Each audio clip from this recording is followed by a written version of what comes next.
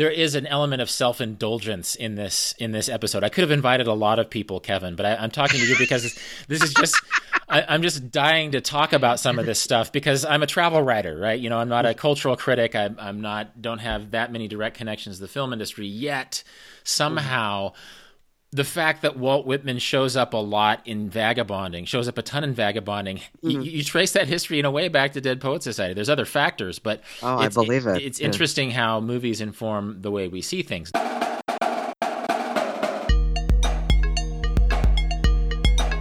Welcome to Deviate with Rolf Potts, where I talk with experts, public figures, and interesting people about fascinating topics that meander off topic.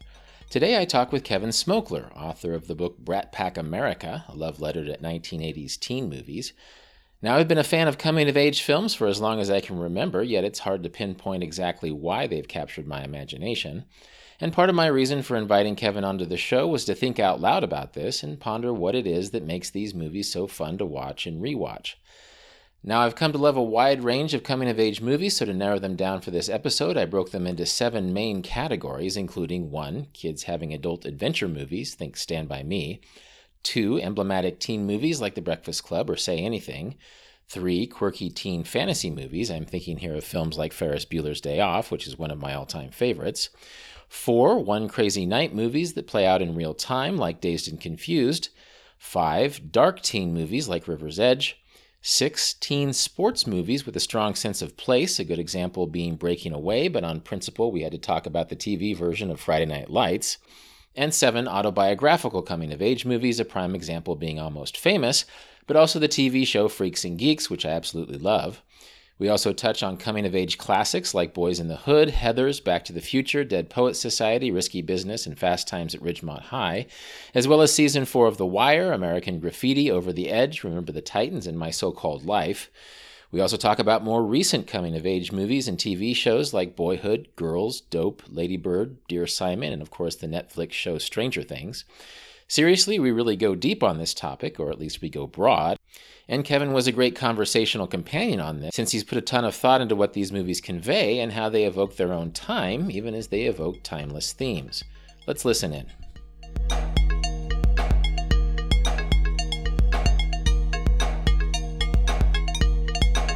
So I know you've been biting your tongue as I've been talking about all these categories because there's so much to talk about. But let's go back up to the top. Kids having adult adventures. And just I'll let you talk in a second. But my end of this movie was Stand By Me, which came out in the summer of 1986. In all our lives, there's a fall from innocence. A time after which we are never the same. It happened in the summer of 1959. A long time ago. Oh, man! Wait to hear this! Wait to hear this! What is it, man? You guys want to go see a dead body? And I had just finished junior high at that point, and this is a movie about boys going into junior high. Yeah. And it was a really intense year for me. I had become, air quotes, popular, I guess, through my own grit, and I spent the summer writing sort of a memoir about the experience. I'm not sure if many 15-year-olds write retrospectives on their 9th grade year. Oh, geez, I'm impressed. But I think I probably made a Maxell mixtape of my 9th grade year, but that's about it. Yeah, it was a weird emotional year. To read it as an adult, I cringed because just the cruelties of teenagehood. I think sometimes when I look back on my youth, or if I look at my friends speculating about youth on Facebook, I think, man, you forget what it was like. We were pretty mean people. We were nice in our own ways, but there's just a hard edginess to that journal. But I think what struck me about Stand By Me, and we can get into some of the details of the movie and other movies that are similar to it, is that it acknowledged that this time of life can be important and serious and life-changing in a way. And so my 9th grade had nothing to do with what these boys was doing, but there was something about these 4 boys wandering off to see a dead body and sort of having these conversations about where they're headed in life. And there's that real tension between Gordy and Chris Chambers and what's going to happen to Chris. Did you respond to Stand By Me when you first saw it? What's your relationship to that movie?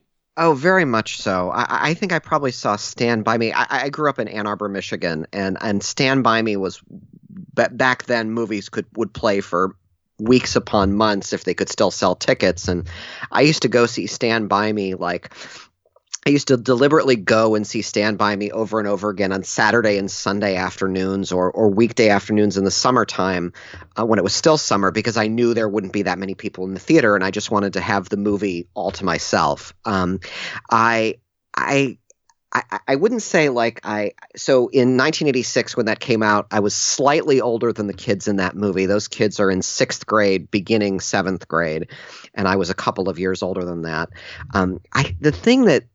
The thing that sticks with me watching it now, and this is a slightly different thing than why it's in Brat Pack America, but the thing that sticks with me is how painfully sad that movie is, and yet it just compels you to come back to it again and again. I wasn't a morose kid, and I've never been a morose adult. But I find something so poignant and true and honest and real about the sadness in that movie, and how the movie is from nose to tail completely surrounded by death and dying. And yet it doesn't manage to wallow in it. It doesn't manage to be, it manages to be shockingly funny at times. It manages to remind you of a lot of great things about being young. And at the end, we're sort of the end, even though the end is you certainly can smile at the end. The end to me always struck me as a little bit ambiguous. You're happy for Gordy that he seems to have grown up to be a successful adult, and you're really sad that he was not able to bring any of his friends with him. I think everybody just does such a magnificent job in that movie. I think I think for a movie where 90% of the cast was under the age of 25, it's just, I think they just do a miraculous job. If you think back and remember that Rob Reiner made The Sure Thing, Stand By Me, Princess Bride, and When Harry Met Sally in a row, and Spinal Tap right before. You're right before Sure Thing. I mean, I would say thank you very much, take a bow, and walk off into the sunset after doing that. How could has anybody ever had a streak that good? Well, there's John Hughes, who we'll come to. Who, when you look at how fast he wrote, I mean, it's almost like the mid late 60s Beatles, where it's really, all those albums were released in that small of a period of time. And then you have John Hughes really packing it in. And you're right. I think of John Hughes more as someone who really brought out a density of material. But Rob Reiner was certainly making terrific movies one after another during this era. Did you read the Stephen King novella? Have you read The Body? Yes. I read The Body in response to seeing Stand By Me. In fact, I remember walking out of my 11th screening of Stand By Me, fingers still sticky from popcorn, and walking to the newsstand down Liberty Avenue, and picking up a paperback, a paperback copy of different seasons. I'm curious to know what stood out for you about that, because what stood out for me was, of course, Ace come back and beat the crap out of everybody, right? Stephen King accounts for the fact that after this big confrontation by the tracks, of course, the little boys get picked on for the rest of the summer, and I think there's broken arms and stuff. And of course, you would ruin the movie if you brought that back in, but you can account for that in the novella. So, what stood out to you about the novella?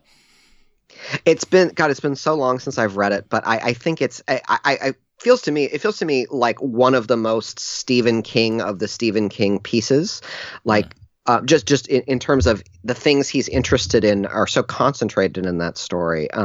Youth, the sort of imprisonment of small towns, the mundanity of horror, and also how we sort of lack appreciation for the things we have.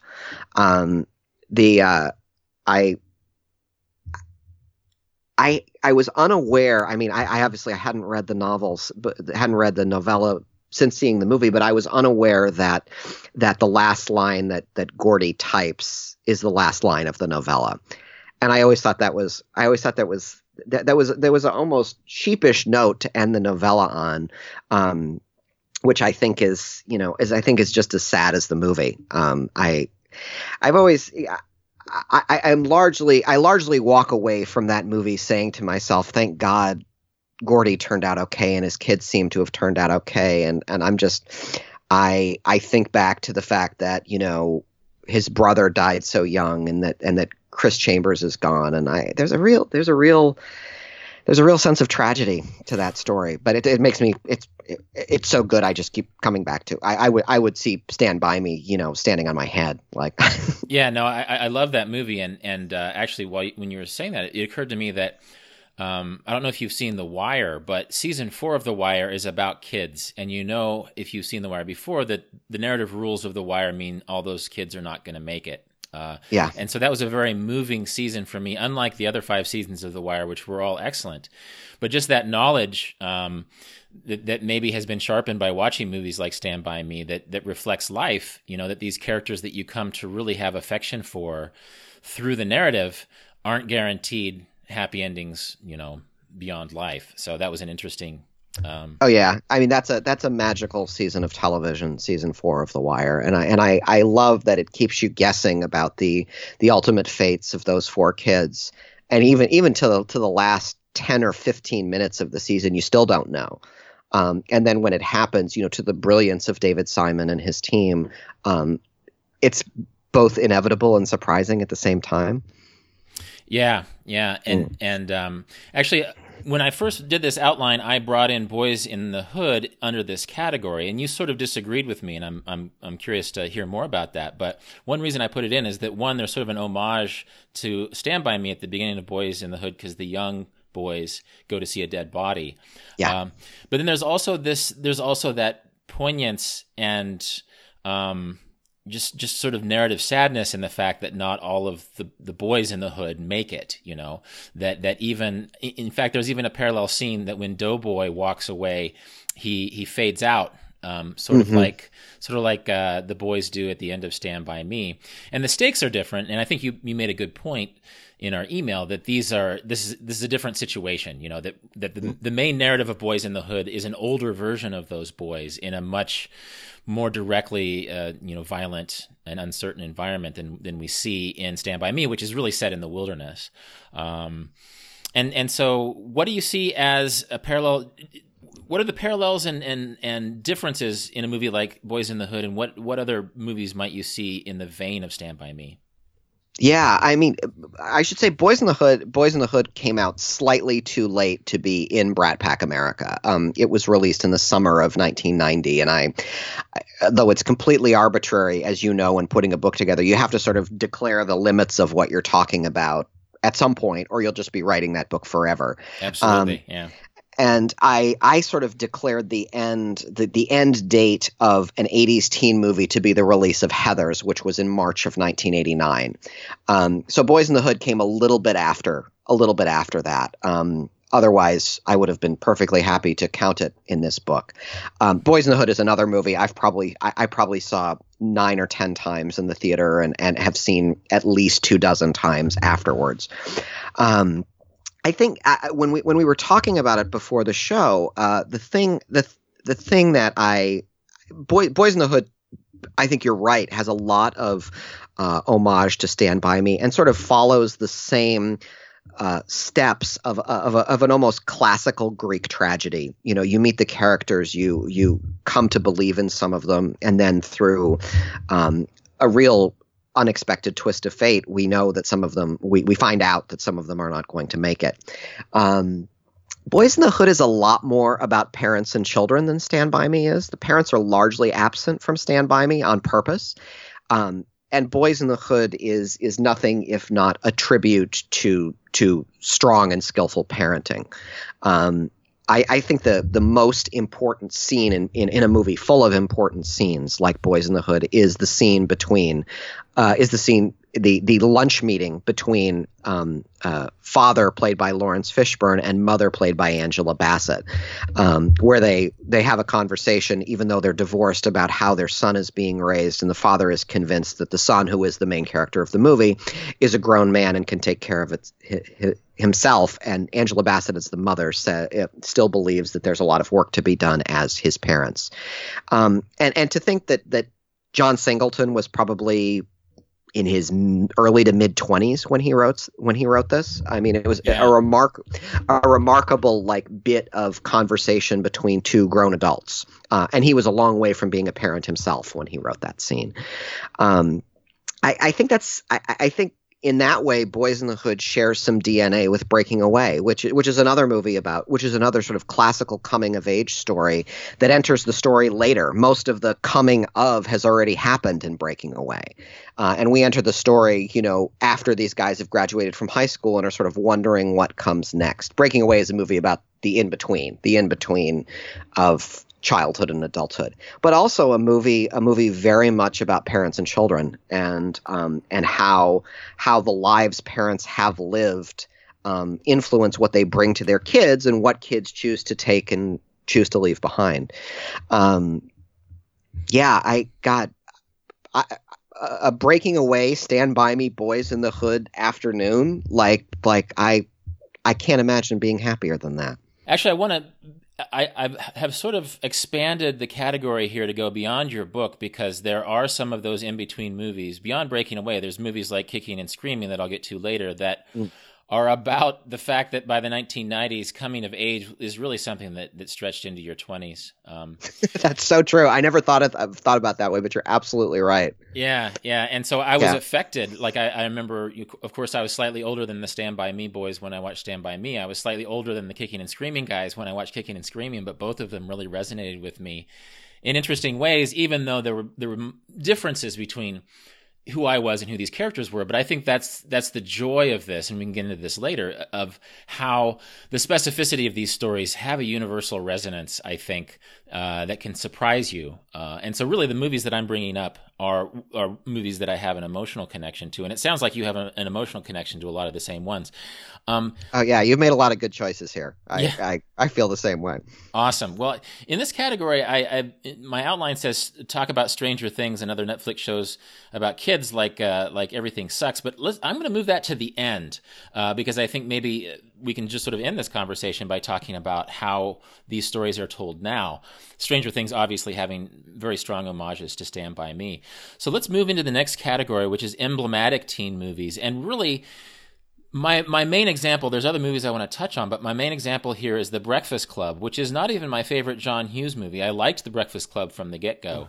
A brain, a beauty, a jock, a rebel, and a recluse. Can't believe this is really happening to me. Before this day is over, they'll break the rules. Chicks cannot hold their smoke. That's what it is. Bare their souls. I'm a nymphomaniac. Are your parents aware of this? Take some chances. Being bad feels pretty good, huh? And touch each other in a way they never dreamed possible. Why'd you do that? Because I knew you wouldn't. But it feels like this is a movie that just sort of reframed how we talk about teen movies and sort of how teenagers and the way they think and what they're worried about appears on the screen. And I know it has a lot of ink in your book. So what was your gut take on Breakfast Club? And did you like it immediately, or is it something that you came into later through a more intellectual lens? I did like it immediately. I didn't quite understand it, but I loved the dialogue, and I loved I always loved movies where everybody is trapped in one place, because I felt like it was almost like the filmmakers creating a dare for themselves. Can you make an 80-minute movie where you don't have the benefit of a bunch of like action and cool stuff happening? So I definitely liked the dialogue. I still feel that Breakfast Club is one of the most like listenable movies of all time. I didn't appreciate how central its role was in this category called 80s teen films. And in my book, thereby, until I started telling people I was writing Brat Pack America, subtitle, A Love Letter to 80s Teen Movies. And 70% of the time, the next thing the person asking would say would be, you mean like The Breakfast Club? Yeah. And so The Breakfast Club is kind of the one that stands in for all of the rest. It's the word K Street when you're talking about lobbyists, or Wall Street when you're talking about finance. There's a word for that sort of thing. But The Breakfast Club is the one that represents the entire category. It's the metonym. Is that metonymy? I think you're right. Yeah. It is the metonym for 80s teen movies. Even if you're not right, I just like the way it sounds, so I'm gonna use that from now on. So I think The Breakfast Club is really important to the story of 80s teen movies, and it's really important in the filmography of John Hughes because it is the movie he wanted to make first. He ended up making 16 Candles first because that was the one that Paramount. That was the one that I don't think it was Paramount. It was a different studio. That was the one that someone said yes to first. But Breakfast Club was the movie he was going to make if he only ever got to make one movie. And the idea came from a friend of his son's high school that had all-day detention, and he sort of thought, what would happen if you put 5 very different kids in all-day detention, and what would you say? What could you say about that? And the idea that we are all more alike than we are different is a very John Hughes concept, and very close to his heart, both as an artist and as a person. That's something that grabbed me actually when I first saw the movie, and it has some weak spots, I think, and we can get to that later. But I remember being 15 and watching it and thinking, "Oh my God, yes, we do." You know, it's sort of at a time in life when we begin to think ourselves in categorizations. Then this movie sort of reminded us of how identity can overlap in certain ways. I also loved the language, you know, like Moliere can pump my nads, like that entered the parlance of our times. And that's just totally John Hughes poetry right there. And there were like total, you know, metalheads that appropriated the language of Bender, which is appropriate, but still there's something really, really vivid, not just about the fact that these teenagers were talking to each other, but the language that they used to communicate with each other. Oh yeah, I mean, there's like 15 lines from that movie that have now become part of standard written English. You know, the phrase "riding the hobby horse" to mean, you know, engaging in casual sex. I still say to people when I'm making an empty brag, I make $31,000 a year. I'm a swell guy. John Hughes did that so effortlessly. I mean, he was like the Neil Simon of kids of teen movies. Like the way that he could sort of spin out fantastic dialogue by the yard is just breathtaking to listen to and to watch. I agree with you. I think that movie has a lot of its flaws. Has several significant flaws. The biggest one for me is that it all seems to wrap up too neatly. Yeah. For a movie that has really been about ambiguity and coming into an understanding of people not like you, of a movie that seems to be very much not about big dramatic moments. It kind of hurriedly, you know, it sort of rushes to a big dramatic moment at the end that I don't think it really earns. But overall, like, it is not my favorite John Hughes movie either. But I probably, as a person, put way too much weight on rewatchability. Is that a movie you could just drop me in front of any day, any time, and I'd want to see it? To me personally, outside of my work as a writer or a critic or anything like that, to me that's the sign of a great movie. And like most of what John Hughes has done fits in that category. The end of The Breakfast Club, the characters they pair off suddenly. And then the Brian character, who I sort of identify with because he was sort of the narrator. Like I identified with Gordy because he was an aspiring writer, as I was at that age. I identify with Brian because he writes the framing essay, and he sort of seems to be this observer. But he doesn't get to pair off with anybody. It makes you almost wish that why didn't they just cast 6 people in that movie? And you know why didn't you find one other actor there so that you could have 3 pairs of 2? I think that would have worked. Find Brian somebody to hook up with, you know. But actually, one thing one sentiment that I embraced when I first saw the movie that became more questionable over time is the idea of you see us how you want to see us, you know, in the simplest definitions. And when I first saw the movie, it's just like, yeah. And then over time, I realized that that was an adult John Hughes putting that sentiment into a mouth of a kid, sort of passing judgment on adults, when in fact, in my experience, kids are much more likely to subcategorize. Teachers are just trying to make sense of things. And in a way, Vernon is a weird MacGuffin of a character. It's like he's mean, and he's obviously doesn't have the best interest of the kids. But if he was really a self-interested narcissist, he would figure out a way to get Saturday off instead of supervising the deadbeats in the library. Exactly. Yeah. That as an adult, Vernon becomes unrealistic just because I know teachers, and there's no way they would create a pretext to be at the frickin' school on a Saturday. Now, the union would certainly have something to say about that. Like, you almost think this hadn't quite occurred to me, and this is one of the things I love about that movie, is you talk to someone who's seen it a bunch of times, like you have, and you immediately start imagining other ways to see him. It's sort of the prism that keeps on refracting light differently. You really don't need Vernon in this movie. In fact, Vernon basically disappears in the last third of it. In fact, you could pretty much have the kids and maybe the janitor drifting in and out every now and then, but you don't really need Vernon, other than Paul Gleason is a fantastic character actor, R.I.P. But yeah, like, do you need Vernon in this movie? Well, I mean, as from the screenwriter's perspective, you need tension. You need tension so the audience pays attention. And so it provides a conflict that he could walk in at any time. He could catch them when they leave the library. And then his cruelty, especially towards Bender, being isolated into this room, it's sort of a MacGuffin-ish type role. But in a sense, would we watch all of this dialogue-heavy movie? Are the conflicts between the teenagers strong enough to eliminate the conflict with the authority figure? And I say that, I just throw that out. I'm not taking side one way or another. But that's I assume that the Vernon character is there to sort of create conflict and tension that keeps the narrative going in a very chatty movie. I think you're right, and I think maybe that was some mandate from someone else, or maybe John Hughes just read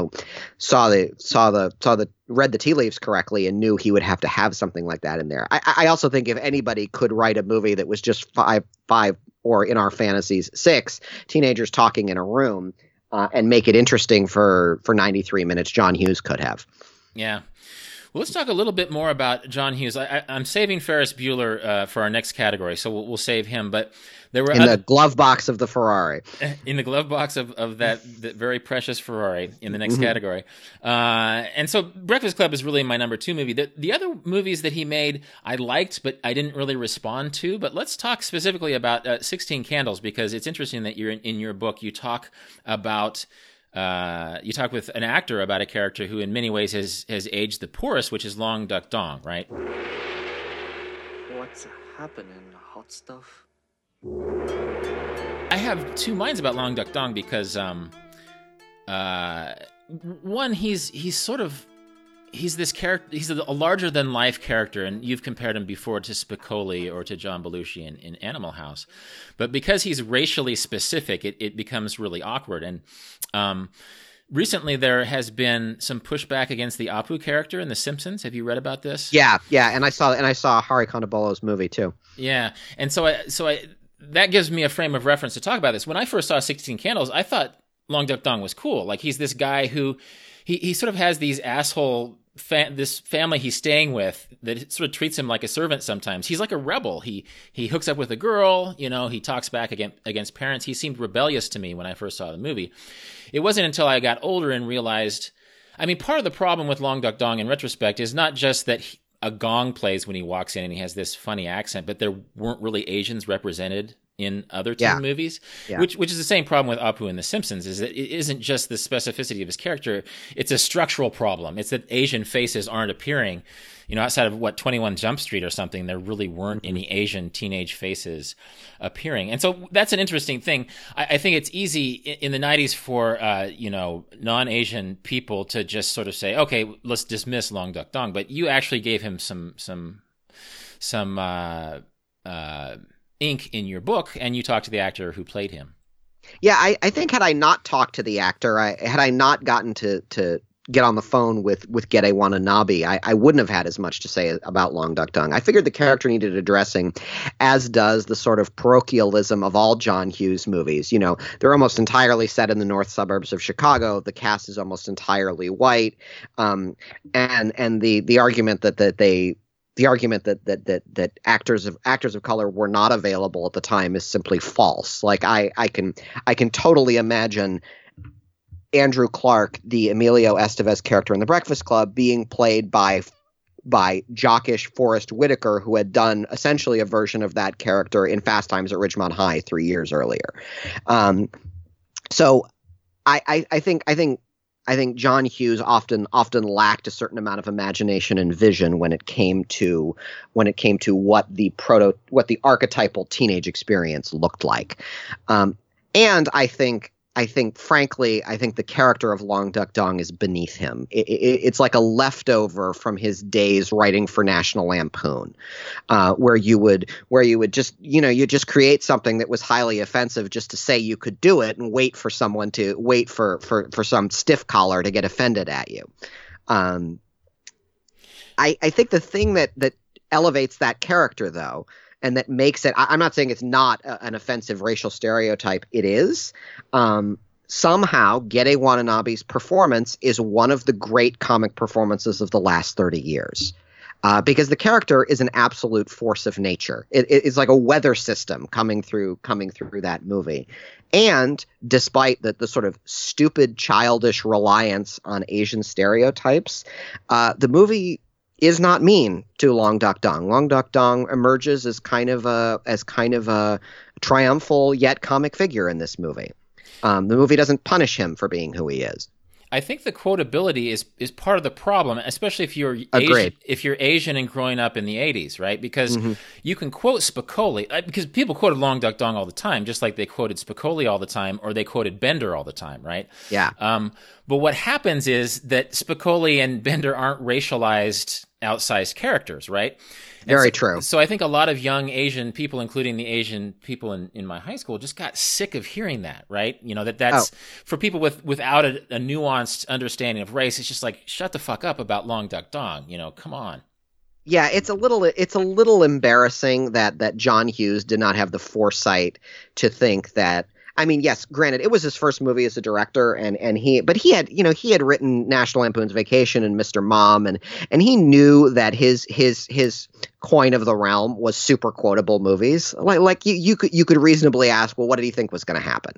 You have a sort of high comic yet offensively stereotyped Asian character. It has uber quotable John Hughes dialogue. There are few like them at the movies today. Like, yeah, what did he think was going to happen? There'd be the poor Asian kid in your class who would get called the donger until he was 30. Like, I think Long Duck Dong is an interesting what if. Like, what if he had made him a central character with a similar arc, where he starts as an outsider and ends up as a rebel who gets the girl. You know, you can't really throw him into the Farmer Ted character because so many of the characters in that movie are stereotypes, except Molly Ringwald. But it would be pretty much all of them except Molly Ringwald. Yeah. I mean, which is probably why, in his mind, he's probably thinking, well, everybody's a stereotype. Right down to like Vernon and then the principal in Ferris Bueller's Day Off are also very, very, one-dimensional authority figures. But I think it would be interesting to have Long Duck Dong actually from his point of view, like have that movie as this kid who comes from an Asian country and loves America clearly and has all this discovery, but take out the gongs and the funny accent and the fact that he's a super minor character with a lot of great lines. There's really a great movie to be made about that. And Jimmy O Yang from Silicon Valley, the TV show, the Jimmy O Yang, the comedian, just wrote a book called How to American, which is a sort of memoir, how to funny book about being an immigrant. You make that book into a movie, and maybe the television show Fresh Off the Boat is the modern day equivalent of that story. But yeah, there's a really funny John Hughes-esque movie to be done with Long Duck Dong as the protagonist. Absolutely, or an equivalent. Now, there's a few in this category. There's a few other movies that I want to touch on. We don't have time to touch on them all, actually, but I want to talk about 3 movies that came out in the spring or summer of 1989, which was when I was about to graduate from high school, all of which were very affecting on me for different reasons. And that is Heathers, Say Anything, and Dead Poet Society. Oh, wow. Gosh, and I hardly know where to start. When I talk about a lot of riches there. There are, like, in a way, all these movies were so fresh when they came out that in a way, Heathers was kind of an art movie, right down to the fact that the girls wore colors. Like, it was very on the nose in its symbolism, you know, that certain girls wore certain colors of clothing. Yeah.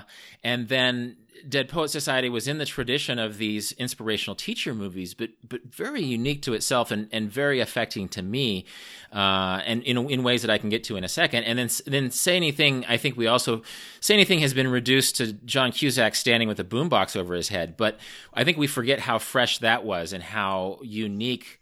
Yeah, I mean, we're talking about Long Duck Dong as a stereotyped character, which is very true, but Lloyd Dobler was such a unique character that that year was a great teen movie year. So start where you want, but I want to address those three movies.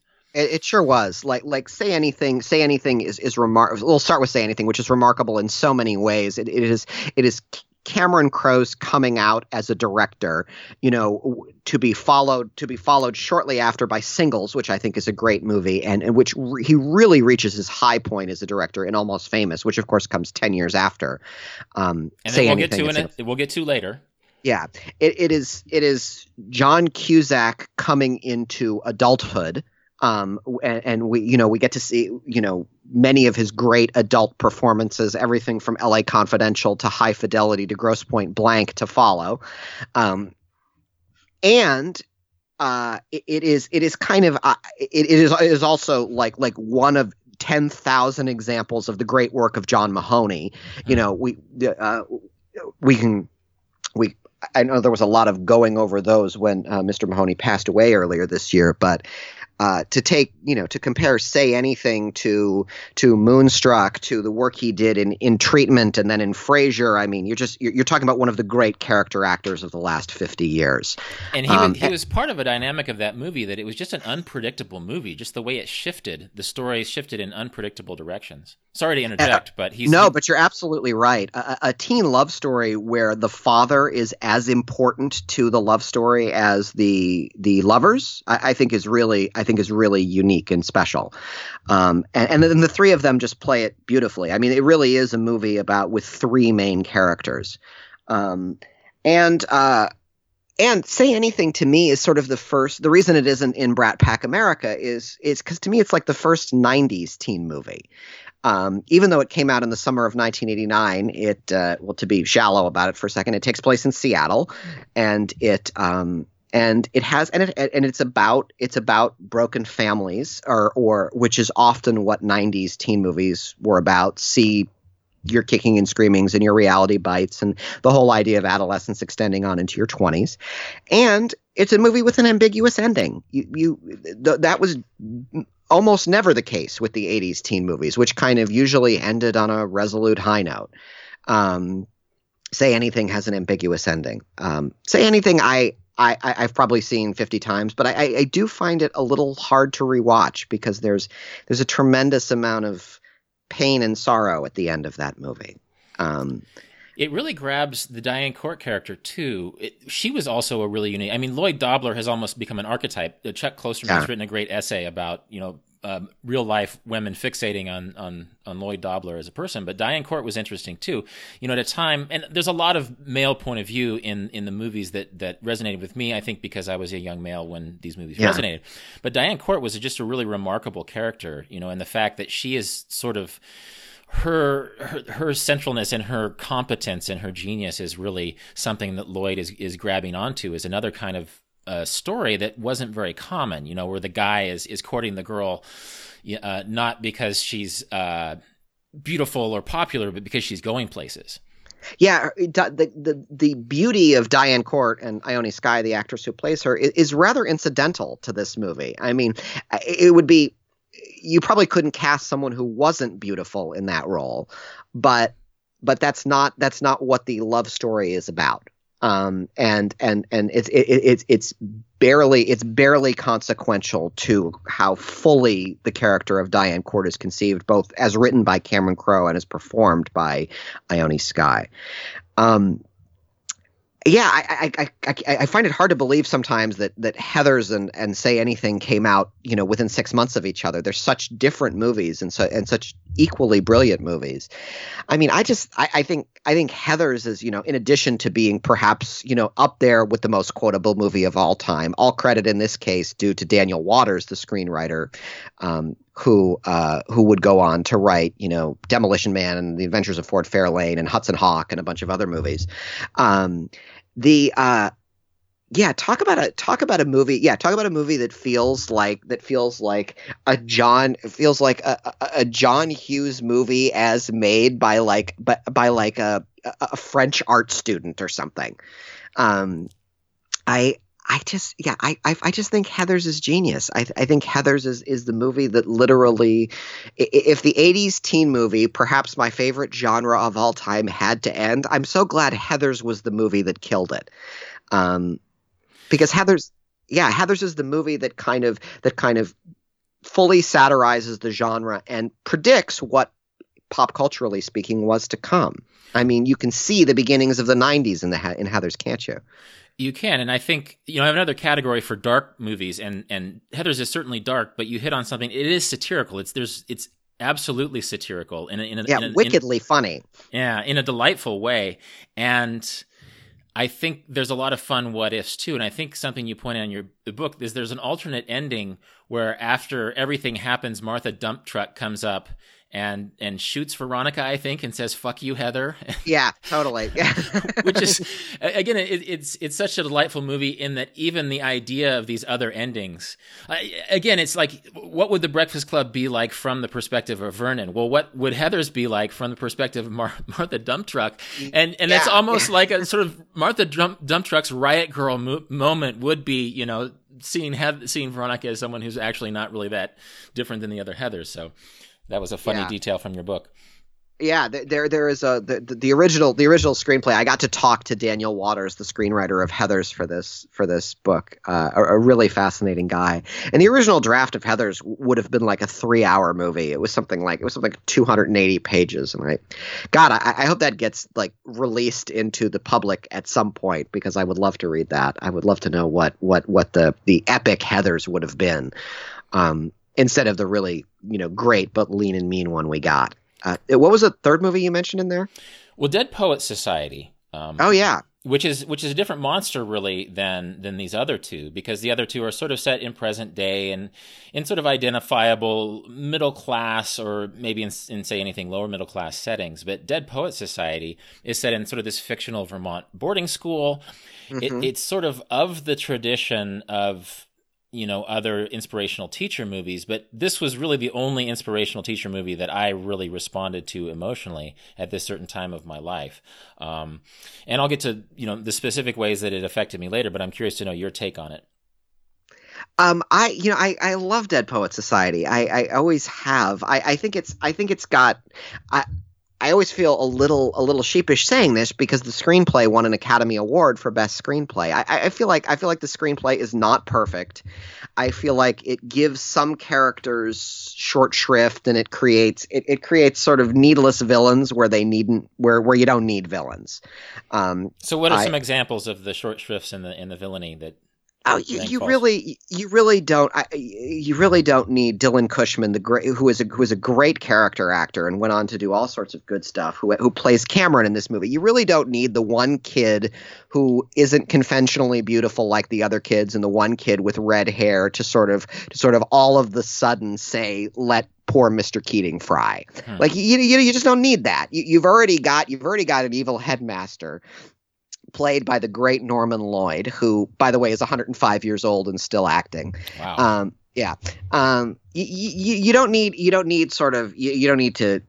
that. But to me, what's really interesting about Dead Poets is the fact that it was set in 1959 and is clearly like what John Keating is advocating is kind of a metaphor for the 1960s. And this is, again, another movie that is set in the pre-1960s that hints at what is to come, but was made in the 1980s. Well, an interesting thing here, to interject again, is that it's a 1960s idea, but it came to me at a time when we were sort of tired about hearing about the 1960s, like in its on-the-nose sense. Yeah, very true. There's one thing. Some of these movies have sort of these caricatured hippie teachers, perhaps most notably River's Edge, which we'll come to in a second. But the idea of carpe diem, or of just sitting around and talking with ideas with your friends, I think if a hippie teacher would have told me that, under the baby boomer umbrella, I just would have rolled my eyes because I was tired of that. But somehow it Trojan horse this idea in. And when I was in college, I would sit with my friends. We would almost recreate some of these Dead Poet Society scenes, so we could sit and talk about ideas. I think it communicated this idea that you don't have to just, chug beers or do your homework, that you can sit around with no particular goal and talk about literature and poetry and what you want in life. And that was one way that it affected me personally. I think the quotable parts of the movies are not from the screenplay either. When you say, "Oh, Captain, my Captain," you're quoting Walt Whitman. You're not quoting the Oscar-winning screenwriter. And when you're talking about Carpe Diem, you're talking about these ideas that predate the movie. And I think that's sort of maybe a cleverness of the screenplay, is that it allows Keating to be a vessel for ideas that are not unique to the movie. Let's move on to the next category, sort of maybe away from the more realistic tropes. Not that these movies are all hyper realistic, but when you think of Ferris Bueller, who's sort of, this is the main movie under the umbrella of the quirky teen fantasy movie. I said it before and I'll say it again. Life moves pretty fast. You don't stop and look around once in a while, you could miss it. It's a movie I fell in love with immediately and remains one of my favorite movies, but one criticism of it in retrospect is like, oh, well, he was just a rich kid, driving around and having all of these options. But in a way, it was so obviously, even to me as a teenager, a fantasy movie that I didn't really care. My class consciousness button wasn't tweaked with Ferris Bueller because clearly this was a movie that wasn't playing by the rules of a more realistic teen movie. Yeah, Ferris Bueller is a fantasy, no question about that. John Hughes has said as much, and it's pretty obvious just from watching it. And it's a relatively innocent fantasy, I think. I think the thing that gets lost sort of in the annals of time is Ferris Bueller comes off as so cool in this movie, and all of the neat things, and has such incredible luck, and all of the neat things that he's able to do, that we sort of. And the fact that the movie made a star out of Matthew Broderick, it gets lost in the shuffle that the real protagonist of Ferris Bueller's Day Off is not Ferris Bueller. It's Cameron, actually. Yeah. And the movie is really about, in the end, is about a generous thing that Ferris does because he is painfully aware that his time with his best friend is limited. And how the best friend sort of comes into his own because of that. There's a real poignance to that, actually. An aside, I was thinking, the movie's called Ferris Bueller's Day Off. How would it have been different if the movie was exactly the same, but it was named Cameron Confronts His Life? Like how? Yeah, it wouldn't have seemed nearly as fun. Right. But it doesn't, you could have just had a movie about Ferris, Cameron, and Sloane avoiding Ed Rooney, avoiding their parents, arriving safely at home at the end of the day, not getting caught by anybody, and that would have been it. And that would have been a super fun movie. And it may have even, endured the same way the actual version of Ferris Bueller's Day Off did. Instead, I think the poignancy is really what makes Ferris a special movie and not just a movie about a bunch of kids who steal a Ferrari. There's a real, I don't know why I keep coming back to this, but there's something kind of sad at the end of Ferris Bueller where you realize where Ferris talks to the screen when they're at the seashore and Cameron has gone catatonic, and he says, we just don't have a lot of time left anymore. And the real reason I did this was not to stick it to my dipshit of a principal or to see if I can get away with something one more time before school ends, but really because I wanted to do something very special for my best friend. And I think and Ferris who was not a particularly virtuous character for most of this movie. There's something very sweet about that.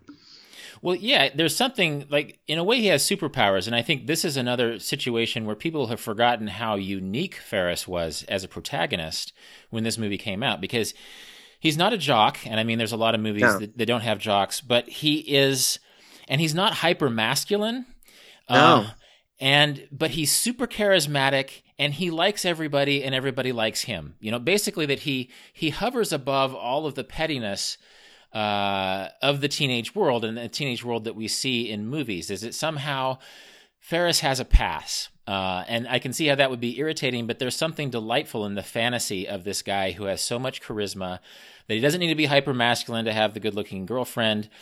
He doesn't even have to be like the super straight A student.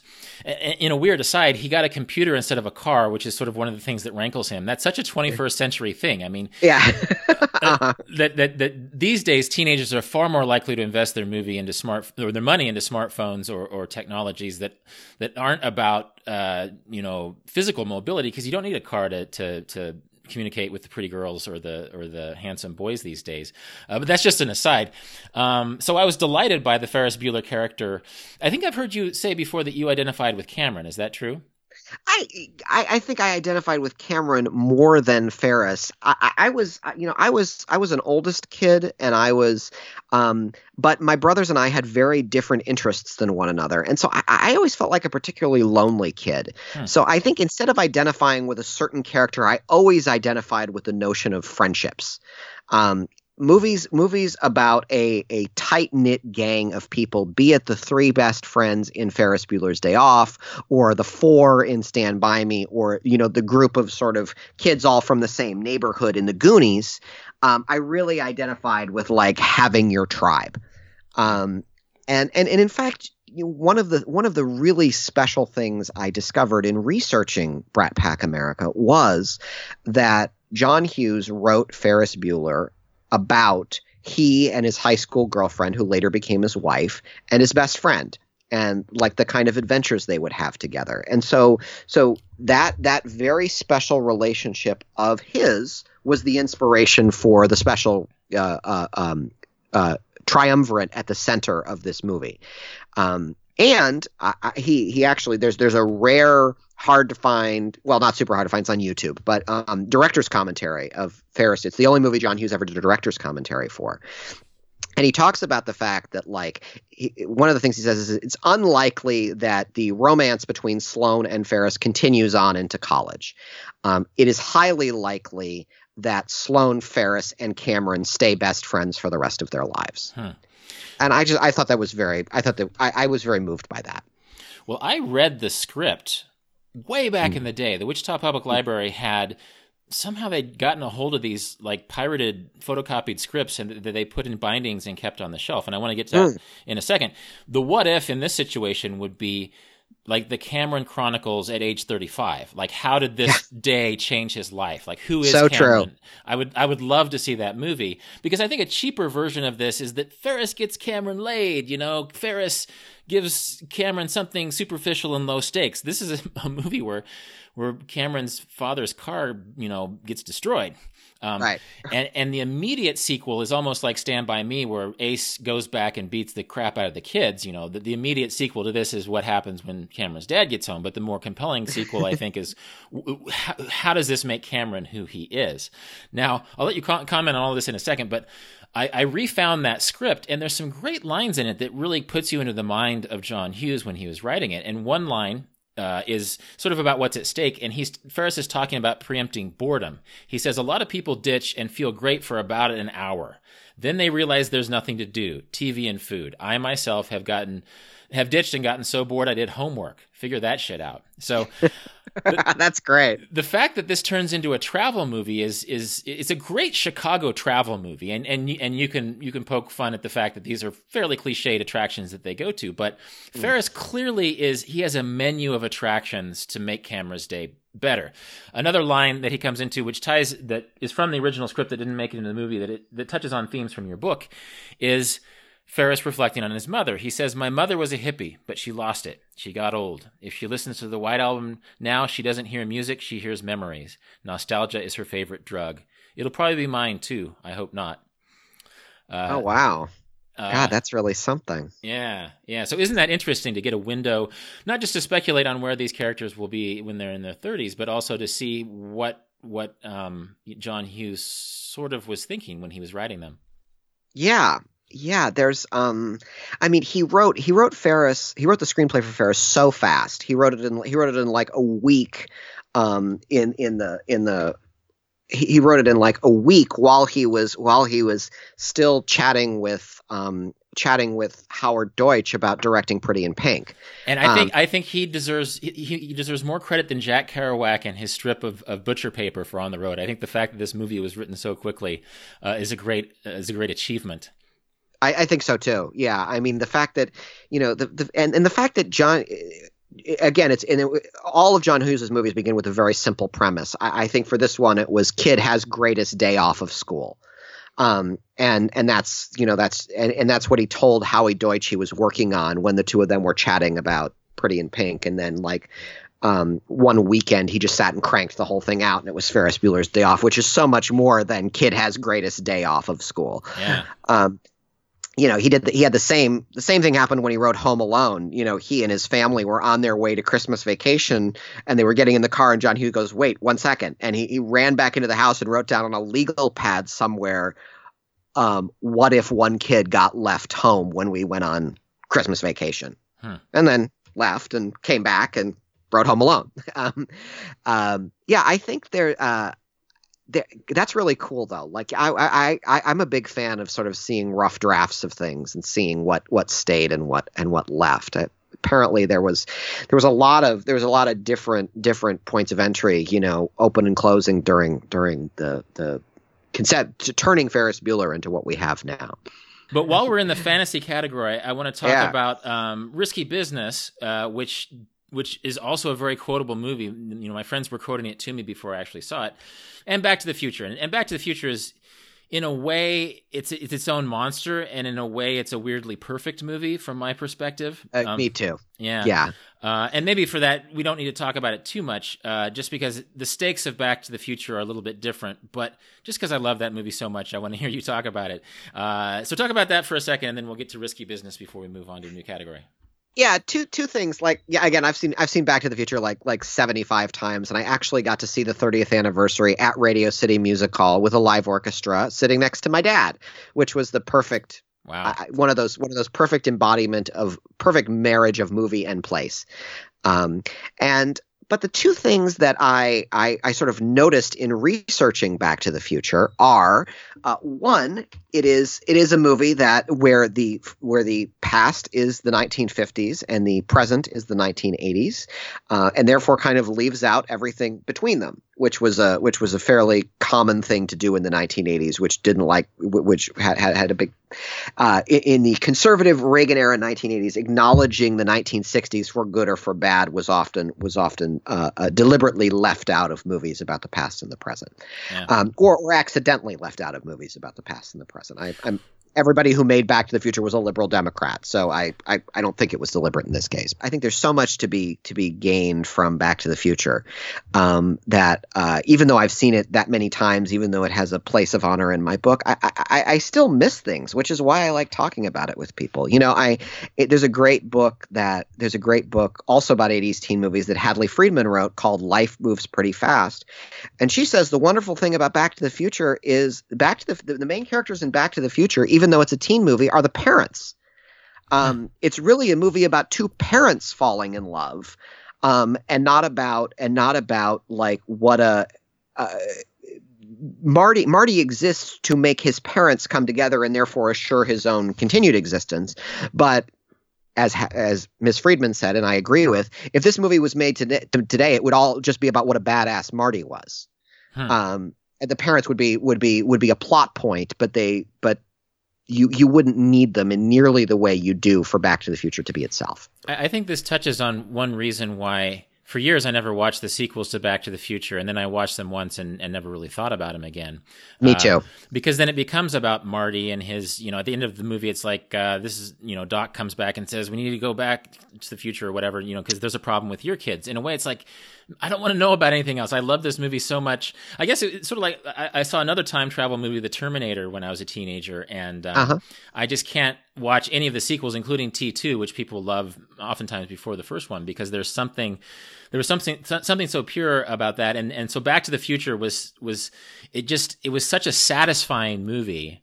Yeah. And movies are often tinkered with, with dozens of screenwriters trying to create that sense of satisfaction. For me as a 15-year-old, and for me as a guy who's a 47-year-old now, it remains a satisfying movie for me.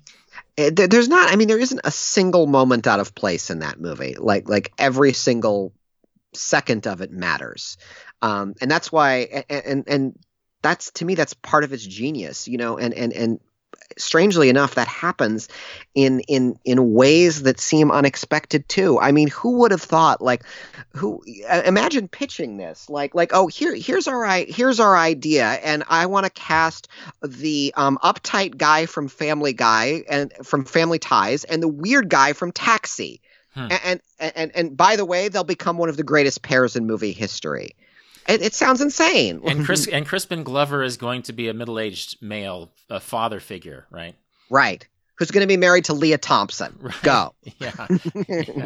No, it's very delightful. And I might leave that there and touch on Risky Business, which in a way it's this other Chicago teen movie that involves the destruction of a car. Strangely enough.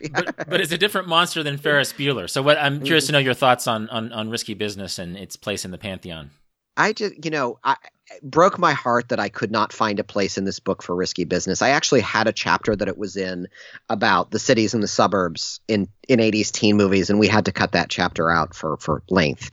But I think Risky Business is a work of art. Like, it's I really love movies that are about a very well-established genre and kind of teeter on the edge of reality the way Risky Business does. Having Tangerine Dream score that movie, one of the great scoring choices in movie history. I got nothing to say about the Tom Cruise underwear dance. Take that for what you will, or the sex scene on the train, which is another classic cinematic moment from Risky Business. I just think the art, how wickedly funny and dark that movie is. Like, let's make a movie about 80s greed, and let's put it in the mouth of a high school student who has a future Entrepreneurs of America project to do, and his project is becoming a pimp. Like, what a could go right and could go terribly wrong, but like, what a brilliant way to comment on greed and consumerism and human desire. And it strikes that note of fantasy too, where it doesn't lose you. There's a million ways this could have been a terrible movie. The Young Pimp Chronicles. Exactly. But somehow, even like when the Princeton recruiter shows up at the party, and then somehow it ends up that he gets admitted into Princeton. I mean, that could have been handled. That could have just seemed stupid, but somehow you sort of cheer for it at the end. Somehow it all folds together under this fantasy. In a way, I haven't heard it framed in that 80s way, but the Wall Streetness of this. Of course, the movie Wall Street. Has its comeuppance. The Charlie Sheen character has its comeuppance, but this is almost part of that satire, is that he's actually rewarded in the end for his success as a pimp. Right. We cheer for it, right? Right, but there's sort of a dark tone of, like, you're almost hearing, even though the last lines of the movie are Joel giving his winner's speech as the future Entrepreneurs of America thing, you're almost hearing, it's almost like you're hearing from adult Joel. Like, my name is Joel Goodson. I deal in human fulfillment. It's almost like you're hearing from Joel at 40, who's become that pimp character. Huh. And then he utters the line that pimp character said to him, "Time of your life, huh, kid?" So there's something triumphal about it. It is a happy ending to a degree. You don't know if him and Rebecca De Mornay ends up together, so it's not a completely happy ending. And you also get the sense that, well, oh shoot, like Joel has become the villain in this movie, or who we conceive of as the villain in this movie. So yeah, it's dark, but like with a big old crooked grin on its face. I just love I love this movie, and I love the tone of it. That it's certainly dark, but certainly a comedy at the same time. Yeah, I think the tone, the way. Do you know who directed that? A man named Paul Brickman, who also wrote it. Okay, yeah. That somehow the tone makes the movie what it is. A different tone, and it just wouldn't have worked at all. Right. And it's a weird. It is not an obvious choice. Like you don't say to yourself, "Oh, here's a movie about a high school kid who, for a school project, becomes a pimp." Let's shoot it with all these weird Chinese angles and have a 70s German synth band score it. Like none of that adds up. And then but it works brilliantly in this movie. Well, that's another what if. What happens if you score this with like heavy metal party music, or just again the tone, all the factors that go into creating this tone could have been fumbled, but instead it's a weirdly mesmerizing movie for the factors you just stated. So yeah. I really hope that that the folks listening to your podcast, Rolf, I hope their first reaction is to just like grab a notepad and write down all of these movies that they need to watch again or for the first time. I hope the second reaction is read Kevin's book filled with trivia about them. But I hope the first reaction, like that's actually my favorite thing to hear when people read Brat Pack America is, oh shoot, I had to go like make a giant list of movies I need to see all over again. Well, there are like I'm like the only guy of my generation who's never seen The Goonies, for example. I still haven't seen it. I haven't seen Valley Girl. I haven't seen Legend of Billie Jean and some other movies that you mentioned. But and in a way, it's like I don't know if there's many completists. Maybe it's that my family didn't get a VCR until 1986 or something, that I haven't seen them all. But I think there is an element of self-indulgence in this episode. I could have invited a lot of people, Kevin, but I'm talking to you because this is just I'm just dying to talk about some of this stuff because I'm a travel writer, right? I'm not a cultural critic. Don't have that many direct connections to the film industry yet. Somehow. The fact that Walt Whitman shows up a lot in Vagabonding, shows up a ton in Vagabonding, you trace that history in a way back to Dead Poets Society. There's other factors, but I believe it. It's interesting how movies inform the way we see things. Now, you were just talking about tone, and I think that sort of transitions into the next category, which is the One Crazy Night movie, these picaresque movies that sort of trace back to American Graffiti, maybe further. You probably know better than me, but really Dazed and Confused is a movie that has such a great tone. That's what I love about these high school girls, man. I get older, they stay the same age. The 50s were boring, the 60s rocked, the 70s, oh my God, they obviously suck. Dazed and Confused. See it with a bud. I saw this movie on the big screen in Seattle in 1993 when Seattle was the coolest place in the world to be. Yet it took me through Texas in 1976. It took me back to Kansas in 1989, a year I didn't even enjoy that much, and somehow created this sense of longing and wonder. And somehow that tone made me feel my middle American teenageness in a very specific way.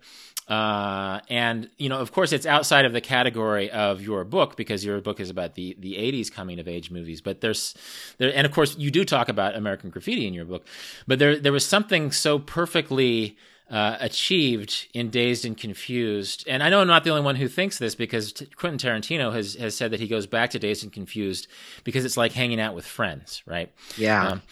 And I think if you people often go back to Matthew McConaughey character in this movie, but there's so much to love about this movie, and I'm just curious to know what you think of it.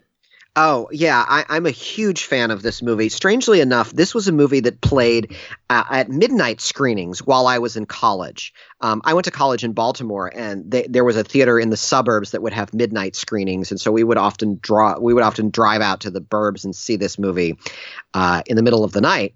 And it got to the point where, just like the Rocky Horror Picture Show, people started yelling yelling callback lines to the screen. Like Wow. there were certain things people did. Like, yeah, I'm sure some people just came to the theater to smoke pot, but people showed up dressed in 70s garb and as the characters. And it was a really, like, for about 18 months, it was a really like special thing. Yeah, I really think Dazed and Confused, even though it is a direct younger sibling of American Graffiti, is really in a class by itself. Not only does it have a bunch of actors in it before they were famous, not only is it filmed resplendently in Austin, where I would move to 4 years after seeing this movie. And the very first thing I did was take myself on a Dazed and Confused tour, which you couldn't look up back then. I had to kind of make it up as I went along. But I think the other thing it does as a teen movie brilliantly is that Dazed and Confused is a movie that both romanticizes being a teenager and is highly critical of being nostalgic about being a teenager. The most obvious place in that is at the end, where they're all reminiscing on the football field, and our main character, Randall Pink Floyd, played by Jason London, says, "If I ever look back at this as the best time in my life, remind me to kill myself." And that's the kind of abrupt ending of that otherwise really sweet, nostalgic scene. I think it's most clear when you pair Dazed and Confused with Everybody Wants Some, Richard Linklater's sort of spiritual sequel to Dazed and Confused, which takes place in college in the early 1980s. And that movie is about the exact opposite. That movie is about like hang on to your youth as long as you can.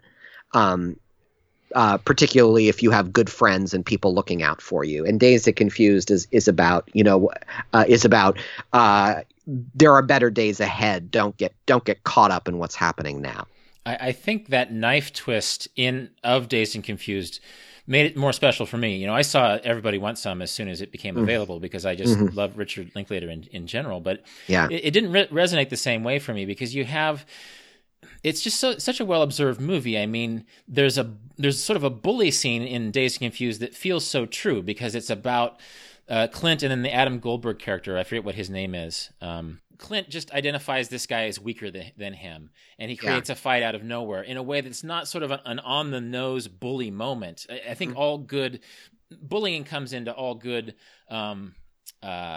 teen movies because that's part of being a teen, but it's such a subtle thing. It doesn't call attention to itself. It's just this true moment where this guy is just in passing talking about how people are smoking reefer. And then Clint says, "Hey, maybe I like to smoke reefer." And then the Adam Goldberg character is like, "Well, I wasn't I wasn't saying it as an insult." And so they start this, it creates this seed in the Adam Goldberg character where he eventually goes back and sucker punches Clint and they have this fight and it becomes this moment. And I think that there's lots of moments in Dazed and Confused that just have a truth to their observation. They don't call attention to themselves, but they are very much a part of how teen life plays out. Yeah. I mean, the scene where Mitch, played by Wiley Wiggins, goes to buy booze and has to sort of talk his way into buying booze. And it's this perfect, talk about the world's most cliched scene in a teen movie.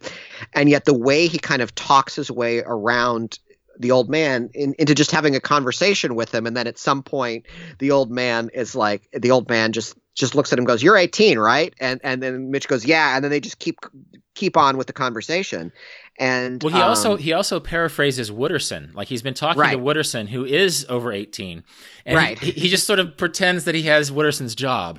Right? Exactly. I work for the city. Yeah, it's great. And then the moments where like all of these really fantastic. I mean, all of these seemingly conventional moments that take a left turn. When instead of whapping Mitch on the butt with the paddle, Randall Floyd doesn't, and then drives him home and invites him to come and party afterwards. And then or when Wooderson runs into Anthony Rapp and Adam Goldberg at the gas station and invites the Marissa Ribisi, the girl who's with them, to the party. I mean, all of these scenes that you've seen some version of in every other teen movie have their own unique beginning and ending in this movie that eventually all adds up to where the movie is going. It's constructed like a Swiss clock. It's just it's like brilliantly engineered. And to think that it was only Richard Linklater's second movie is just remarkable. Yeah. I mean, that scene is fun because it's another true moment. He's interested in the redhead, and that's sort of what gets her to the party. And eventually he gets her phone number, but it's not. It doesn't become a part of the plot. It's just this little moment where just the guy kind of there, yeah. The creepy guy who's graduated for a couple of years but won't leave is then hitting on the smart girl. But she sort of likes it, in that way, in that ambiguous way. And it doesn't really amount to anything, but it's just one of those fun observed details. And one great thing about Richard Linklater and what he does in this and other movies is that jocks can become a stereotype, and there's athletes at the center of this movie, and oftentimes they're either the heroes of the movie or the villains of the movie. But in Richard Linklater movies, they're actually these human characters who aren't necessarily dumbasses or heroes. They're just, some of them are dumbasses, like the Ben Affleck character, and then some of them are more thoughtful, like the Randall Pink character. And I really appreciated that, because I think sometimes we take our cues from high school movies to think that we do grow up in siloed categories, but I was a guy who did sports and read books, and I think Richard Linklater was a guy who similarly explores teenhood through these athlete characters who are not beholden to the stereotypes we usually superimpose over them. Yeah, practically every Richard Linklater movie is about time in some way or another. And usually, particularly in this earlier phase of his career, his movies were very languid and kind of took their time happening. Slacker, his first movie, takes place on a single day. Dazed and Confused on a single night. And Waking Life is which was, I think, his fourth or fifth movie, entirely consumed with the idea of time. Where that plays out in a movie like Dazed and Confused, and I think in Everybody Wants Some also, is that when you are a teenager or a young person, time is this weird thing where it both seems endless and seems to go too fast. And in the course of that, you're trying to figure yourself out. So there's an opportunity to try on a lot of different hats to see who you are, because because forming an identity is not time is not crashing down on you to form an identity. And as consequently, I think we see that in his characters. Characters manage to be a couple of different things at the same time, as if symbolically to indicate that they're in the process of trying to figure out who they are. And they're exploring, Pink is exploring a kind of rebellion. He doesn't want to take the drug test. Right. These are people who are thinking out loud of who they're becoming in a non-categorical way, I think. Obviously, Boyhood is very much about time when we're thinking of Linklater movies, because he filmed it over the course of 12 years with the same actors, and it's really brilliant in that sense. But I think one really heartrending, in a sense, example of his explorations of time is the Before trilogy, the Before Sunrise, Before Sunset, and Before Midnight, because there's something really, Before Sunrise is a super chatty movie. I saw it in Wichita with some teenagers behind me who were waiting for something to blow up. They just didn't get the movie. I had to change seats because I was tired of them complaining about it. And it's very in its conversations, and it's in its exploration of potential of romance, and what if these people would meet again? What if they don't meet again and they only have this moment, which is returned to in the second movie. But the third movie is just, I don't know if heartbreaking is the right word, but there's just this dose of reality when we see them as a couple, after all these years, dealing with each other. And so I think the Before trilogy takes the romantic idea of, it's not quite a romantic comedy, but it's this movie about people being attracted to each other. And sure, they walk off into the sunrise, so to speak, but then we see them, years later and Before Midnight, and all the complications of human relationships have reared their head. And I think that's such an interesting way to explore time through the idea of love and human relationships. I love all of those movies. I've never made the point of seeing them all in a row, which I really need to do. Before Sunrise was pivotal to me because I think I was at exactly the right age when that movie came out, and I was feeling a little lost and wouldn't I just like to I wish at the time, I think I'm more that way now, but at the time I was I wish I was the kind of person who had the courage to just, get off the train in a strange city and spend the night wandering around and seeing what what the night will bring. It's so interesting. I mean, it's a travel movie, but actually, when that came out, I hadn't traveled overseas yet. I'm a travel guy, and so it's sort of part of this Eurail fantasy. And I wonder sometimes how technology would change that movie if they were swiping Tinder on a train. I mean, people, train travel is less common because there's cheaper ways to get around. But how would that movie play out in 2018 when people don't have to be in a physical room to meet each other in a romantic sense anymore? When people are oftentimes they don't stay in youth hostels because they're pooling their money and getting an Airbnb, which is a better value, or some sort of rental. So anyway, that's a thought experiment. Good question, yeah. But in a way, you talk about in your book, you talk about sense of place and this technologically specific period, and of course, it doesn't touch on Before Sunrise, which could be considered a coming of age movie. But that's another one of my what ifs. What if that movie could it happen in the same way in 2018? So yeah. Anyway, yeah. I won't let you speculate because I want to keep moving forward to dark teen movies. And actually, River's Edge just blew me away when I saw it. Where's Jamie? I killed her. This is unreal, completely unreal. Lane's saying Samson killed Jamie. And you believe them?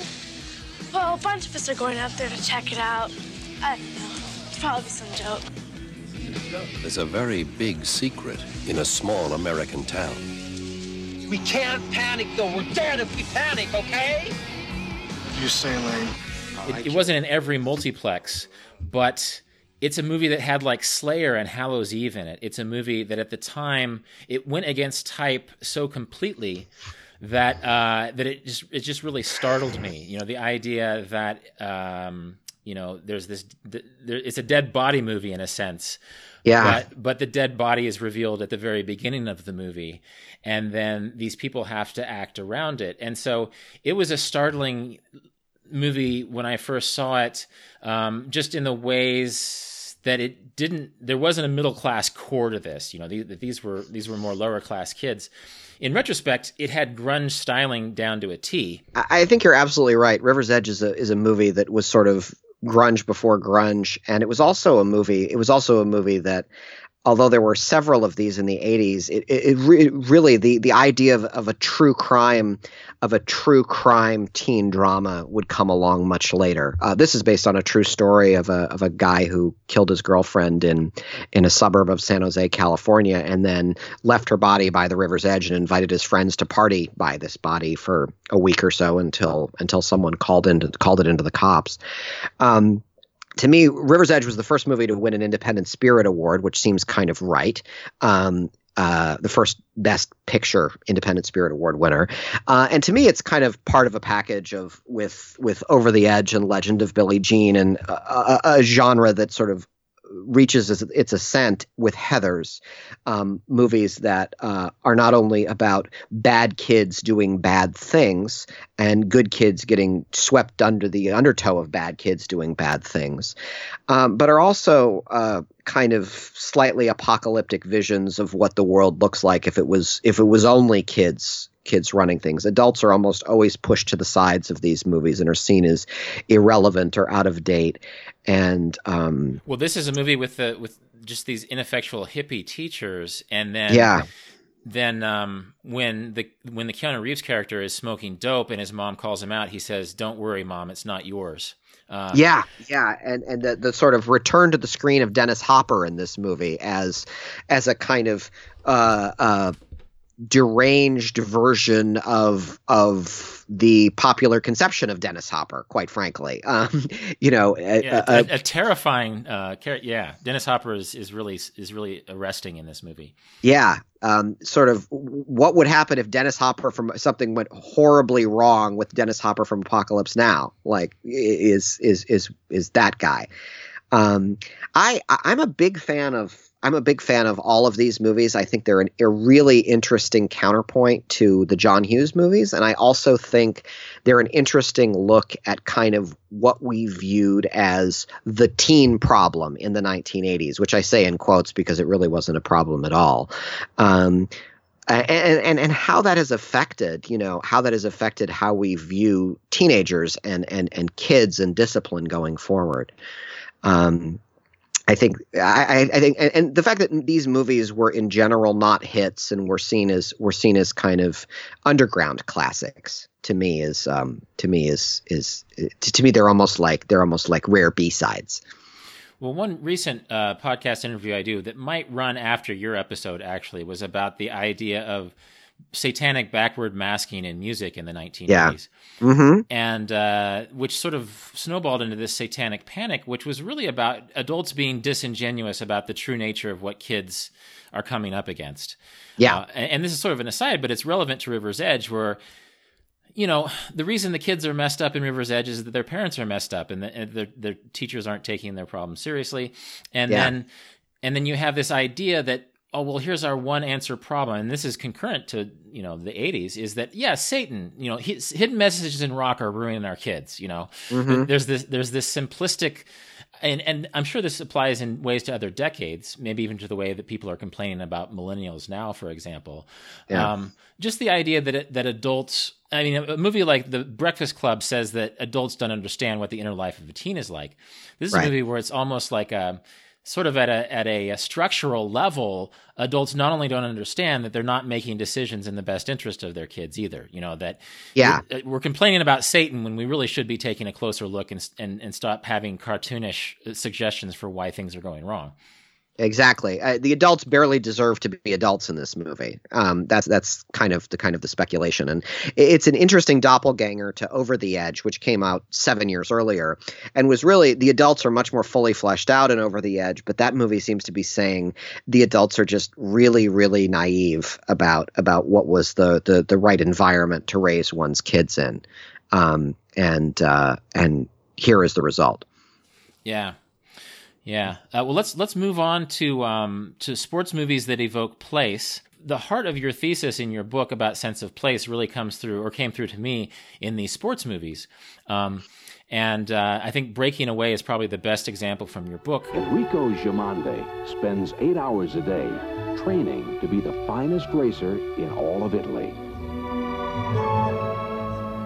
But Enrico has a problem. He's not in Italy.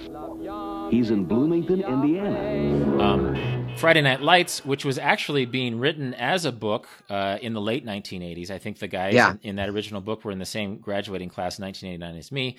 Later became a Billy Bob Thornton movie, but really, you know, became most affecting, I think, for me and many lists of viewers as a TV show when it becomes about Dillon, Texas, and really began to show us things that we hadn't seen before on television, which is, you know, characters interacting with place. I mean, you have the Tim Riggins character who ultimately in that show decides to stay in the small town Texas, which I thought was very interesting. And then you have characters going to church and sort of, and also that movie evokes the dynamics of a middle class marriage, which was not glossed over in ways that it has before.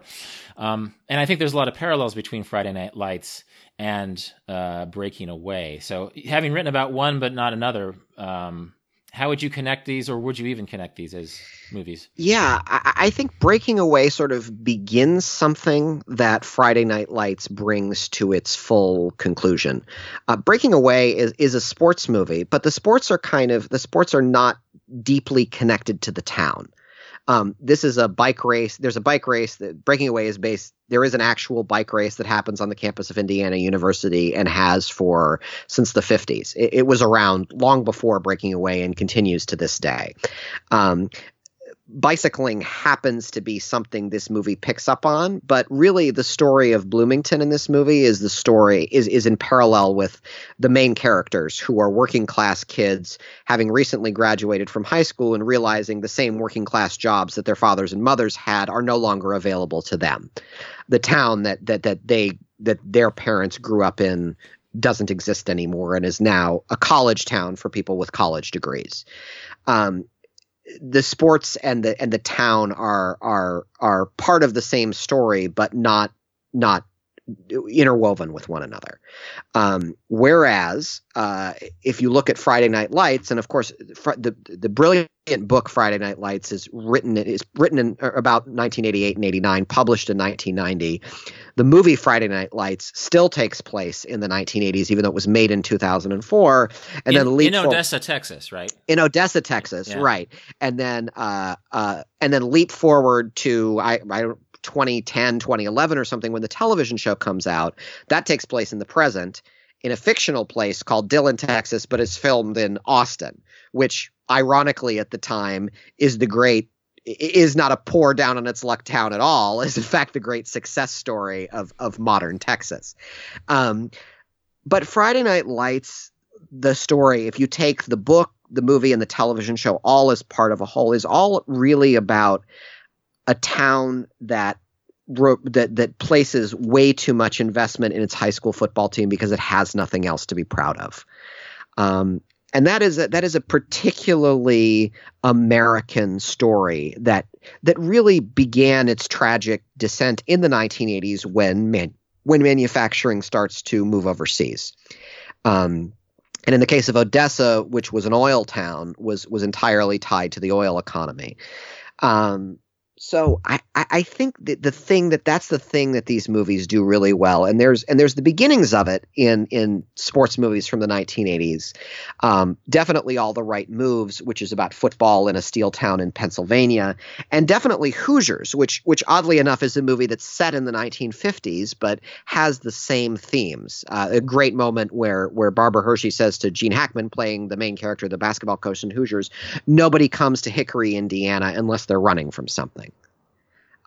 All Hickory, Indiana has is this high school basketball team, and imagine the burden that places on a bunch of 17-year-olds who happen to be good at basketball.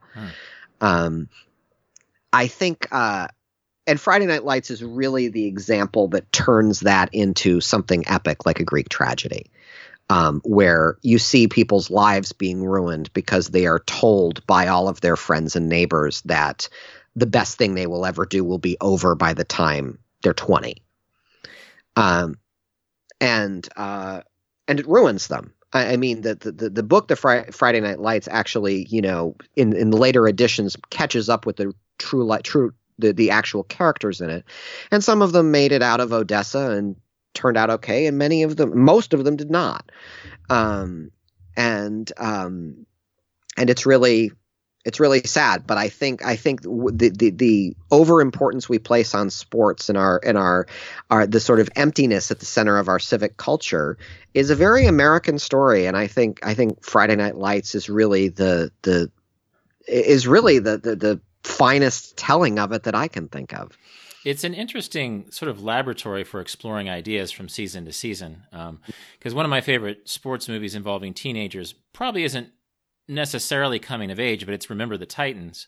Yeah, it's a great one. Yeah, which is about what happens when you sort of bring these two, a black school and a white school, together and have to decide which person is going to coach the football team, and then the players sort of have to learn how to be teammates. And that actually comes out of a real situation where the screenwriter was looking around at this part of Virginia, sort of a greater DC area, and wondering why black people and white people were so comfortable with each other when in other parts of the country they weren't. And so he sort of traced backwards to this time where a kind of instance of forced integration forced people to work together. And you see that kind of idea in Friday Night Lights, when Coach ends up going to this high school across the tracks, and there's ideas of race and class and identity and upward mobility versus its opposite that can be explored in a multi-season show like Friday Night Lights. And in a way, it's sort of cheating to talk about it because movies have to evoke their story in 90 minutes, whereas Friday Night Lights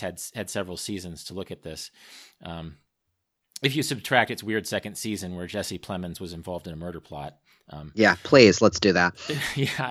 When I told my sister to watch it, she loved it. I just said, don't watch season 2, you won't miss anything. And I think the show knew that. If you watch season 3, it sort of just picks up where season 1 left off. Yeah, that was one of those shows that unfortunately the narrative gets all tangled up in network politics and, whether the show was going to be canceled and who was going to carry it. And that was season 2 was the unfortunate result of that. Let's go on to the last category, which is sort of the autobiographical coming-of-age story. My example was Almost Famous. If you're going to be a true journalist, you cannot make friends with the rock stars. They're going to fly you places for free. You're going to meet girls. Oh, God, it's going to get ugly. The Cameron Crowe movie, which interestingly was one of his later movies. Say Anything was the first movie that he directed, and he actually wrote Fast Times at Ridgemont High. Yes. Which we haven't touched on. I guess I'm surprised. I actually had that categorized as a dark teen movie, probably because when I first watched it, I was expecting something happy-go-lucky, and there's actually an abortion aspect to the movie. So I think way ahead of its time. Yeah, my impressions of that were affected by the fact that it was something unexpected, and that even though there are some happy-go-lucky aspects of that movie, I was really taken aback by its realism. I mean, there's the famous Judge. What's his name? Judge Reinhold? Reinhold, yeah.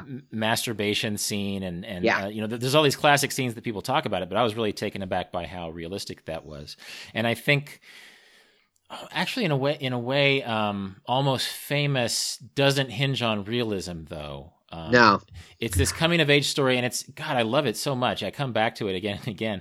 He's able to convey ideas about coming of age through an extraordinary situation. Not all of us get to be rock journalists who are on the road when we should be in school, but somehow I'm really drawn to that movie, and that's really outside of the wheelhouse of your book. And in fact, I think it came out in 2000, so it's not even a 90s movie, but it's set in the 70s. And what's your take on it? I just love that movie, and it's like the movie that Cameron Crowe always felt like he had to tell. Cameron Crowe was not even a young person. He was already in his early 20s when he wrote Fast Times at Ridgemont High. So he was never like a young person writing about young people. And yet I think his best stuff is always about young people. When Cameron Crowe starts to talk about sort of middle-aged men at transitional points in their lives, I think his movies really, really ride off a cliff at that point.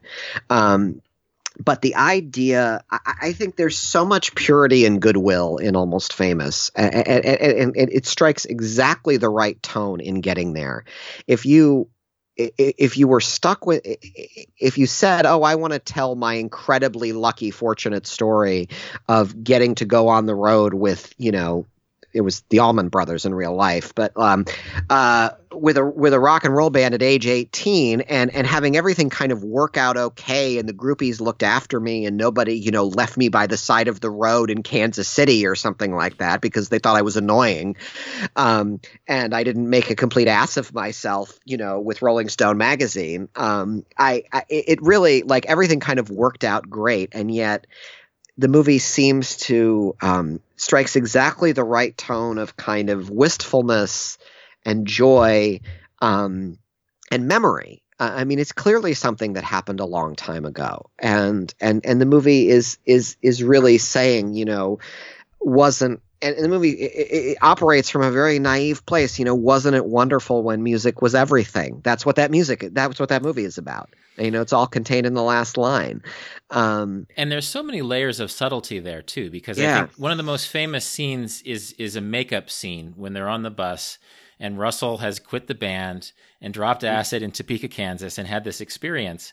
And they sing an Elton John song. They sing Tiny Dancer. Tiny Dancer. What a great scene. But I think one reason why that scene is so satisfying in the movie is that Russell goes through his own form of time travel. He's looking for something real. And maybe because I'm from Kansas and this is set in Kansas, I paid special attention to that. And he goes to this house party, and he just identifies these teenagers as real. You're real. Yeah. You want to see me feed a rat to my snake? Yes. And so basically, Russell is struggling at that time, and this just shows you how many subtleties are in the movie.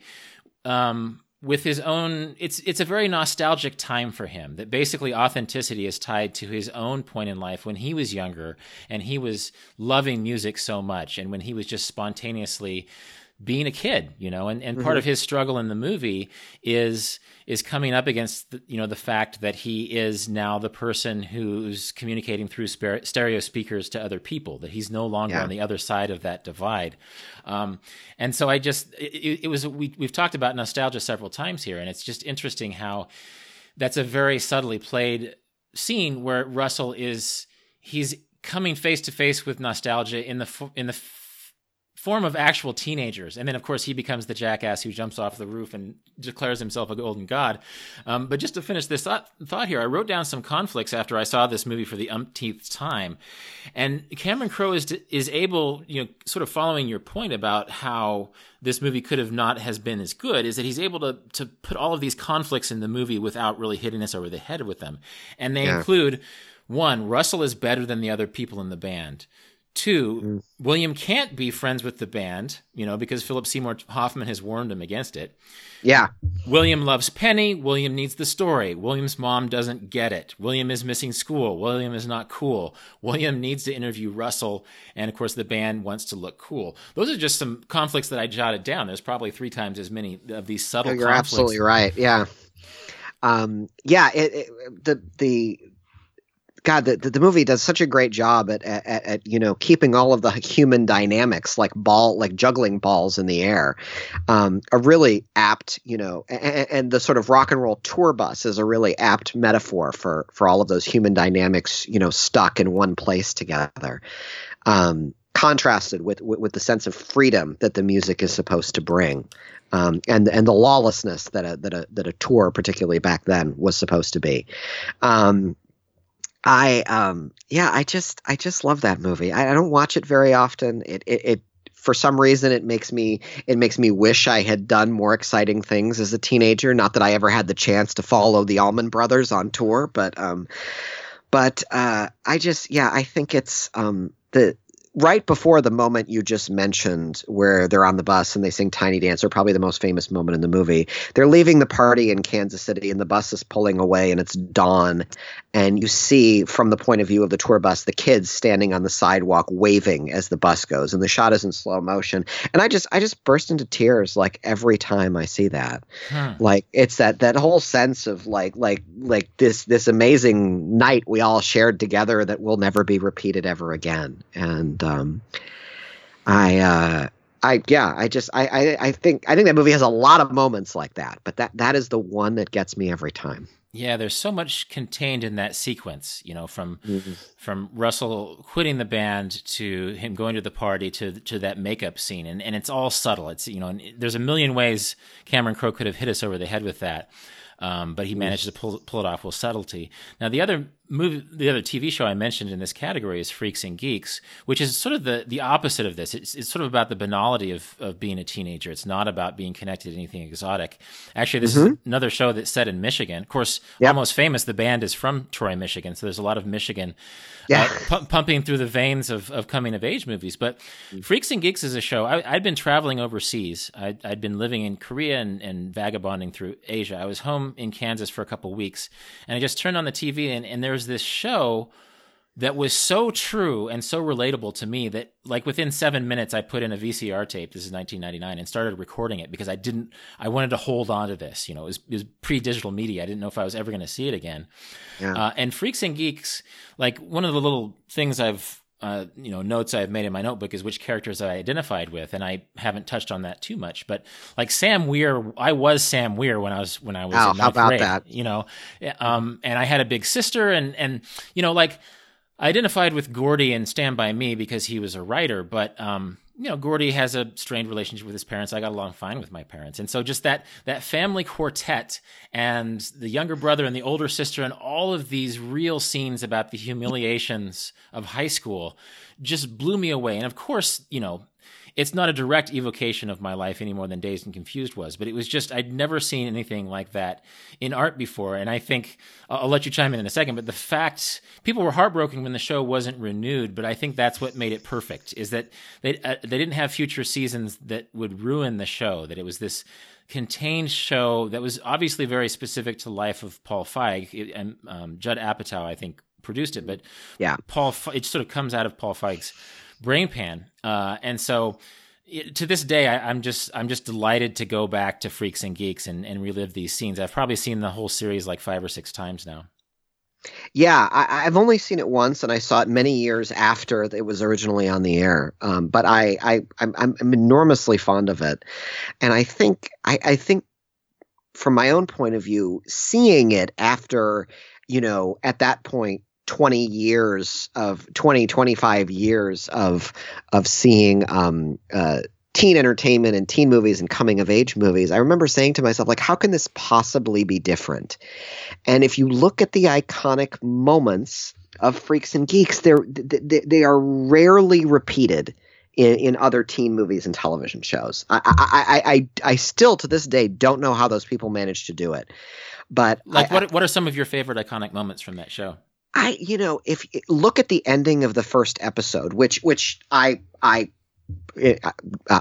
say self-indulgently here, I happen to love because I love the song "Come Sail Away." But but that scene ends with the main character saying she's ends, and it is a complete note of triumph. But what does it end with? The main character, she's saying I'm going to go dance with a name minor character who's sort of on the periphery of the show in a storyline that doesn't really lead anywhere for the rest of the show. It's just it's a completely self-contained moment. It has no further resonances anywhere in the series.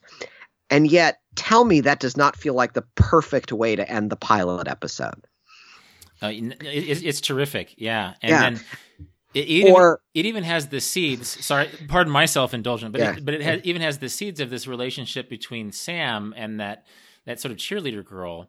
Yeah, who eventually they have a romantic connection, but then it feels so real because he realizes that she's sort of boring. That she's not as interesting. She doesn't want to talk about Steve Martin movies, right? Yeah. And the same, but she's very human too. Is that she's frustrated that she wanted to date Sam because he was nice, unlike all the other guys, and then they have nothing to talk about. And so it just feels like there's this very true arc that goes all the way back to that moment of the first episode, albeit through a different character. A relationship that beginning, middle, and end has no serious high points of drama, has no big, screaming fights or, mix-ups or anything like that. None of the sort of traditional sitcom tropes of a teenage relationship. I mean, how about when Jason Segel tries to impress Lindsay Weir by singing Lady by Styx? Man. I mean, or the scene. I don't know why the scenes that I remember are all about music, but the spin the bottle episode, because it has a fantastic musical cue from Bob Seger, says "Me the Michigander." The actual spin the most important kiss in a plot about Spin the Bottle is actually not for the characters that are forming a relationship. It's between Bill Haverchuck and whatever, I don't remember the actor. Yeah, the other cheerleader. Yeah, the other cheerleader. They end up and the song playing is "Someday Lady You'll Accompany Me" by Bob Seger, and that scene. And he goes, "You ever tell anybody about this, I'll kill you." And Bill Haverchuck goes, "Okay." He he's really great in that too, because there's this really moving moment where he's here. Well, you only have 17 seconds left in heaven, and just the way he delivers that, just sort of with this defeated attitude that he's as humiliated as she thinks she is. It's you compare Martin Starr in that movie to Martin Starr in Silicon Valley, and that show to Martin Starr in Silicon Valley. It's a tremendous actor's career arc. Yeah. Well, you mentioned, Jason Segel, who's since become a star. There's a lot of people, including James Franco, who became stars out of that. But his relationship with Lindsay Weir is interesting because it feels very true too. Is that she is this achiever who's putting on a rebel pose, and her way of sort of deflecting his romance for her is to help him, to actually get him to learn the drums. And he's just it's such a failed attempt, it's doomed. It's treated in a way that real life is, that she is. She's sort of into James Franco, who she probably shouldn't be into, but she's sort of trying to satiate him by being her straight A student self and getting him to actually learn the drums, and it fails in this very true way. And we could probably do another 2-hour podcast about beautiful moments or just very true moments from this series. But I think one interesting backstory here, actually I have a thesis and I'm curious to know what you think.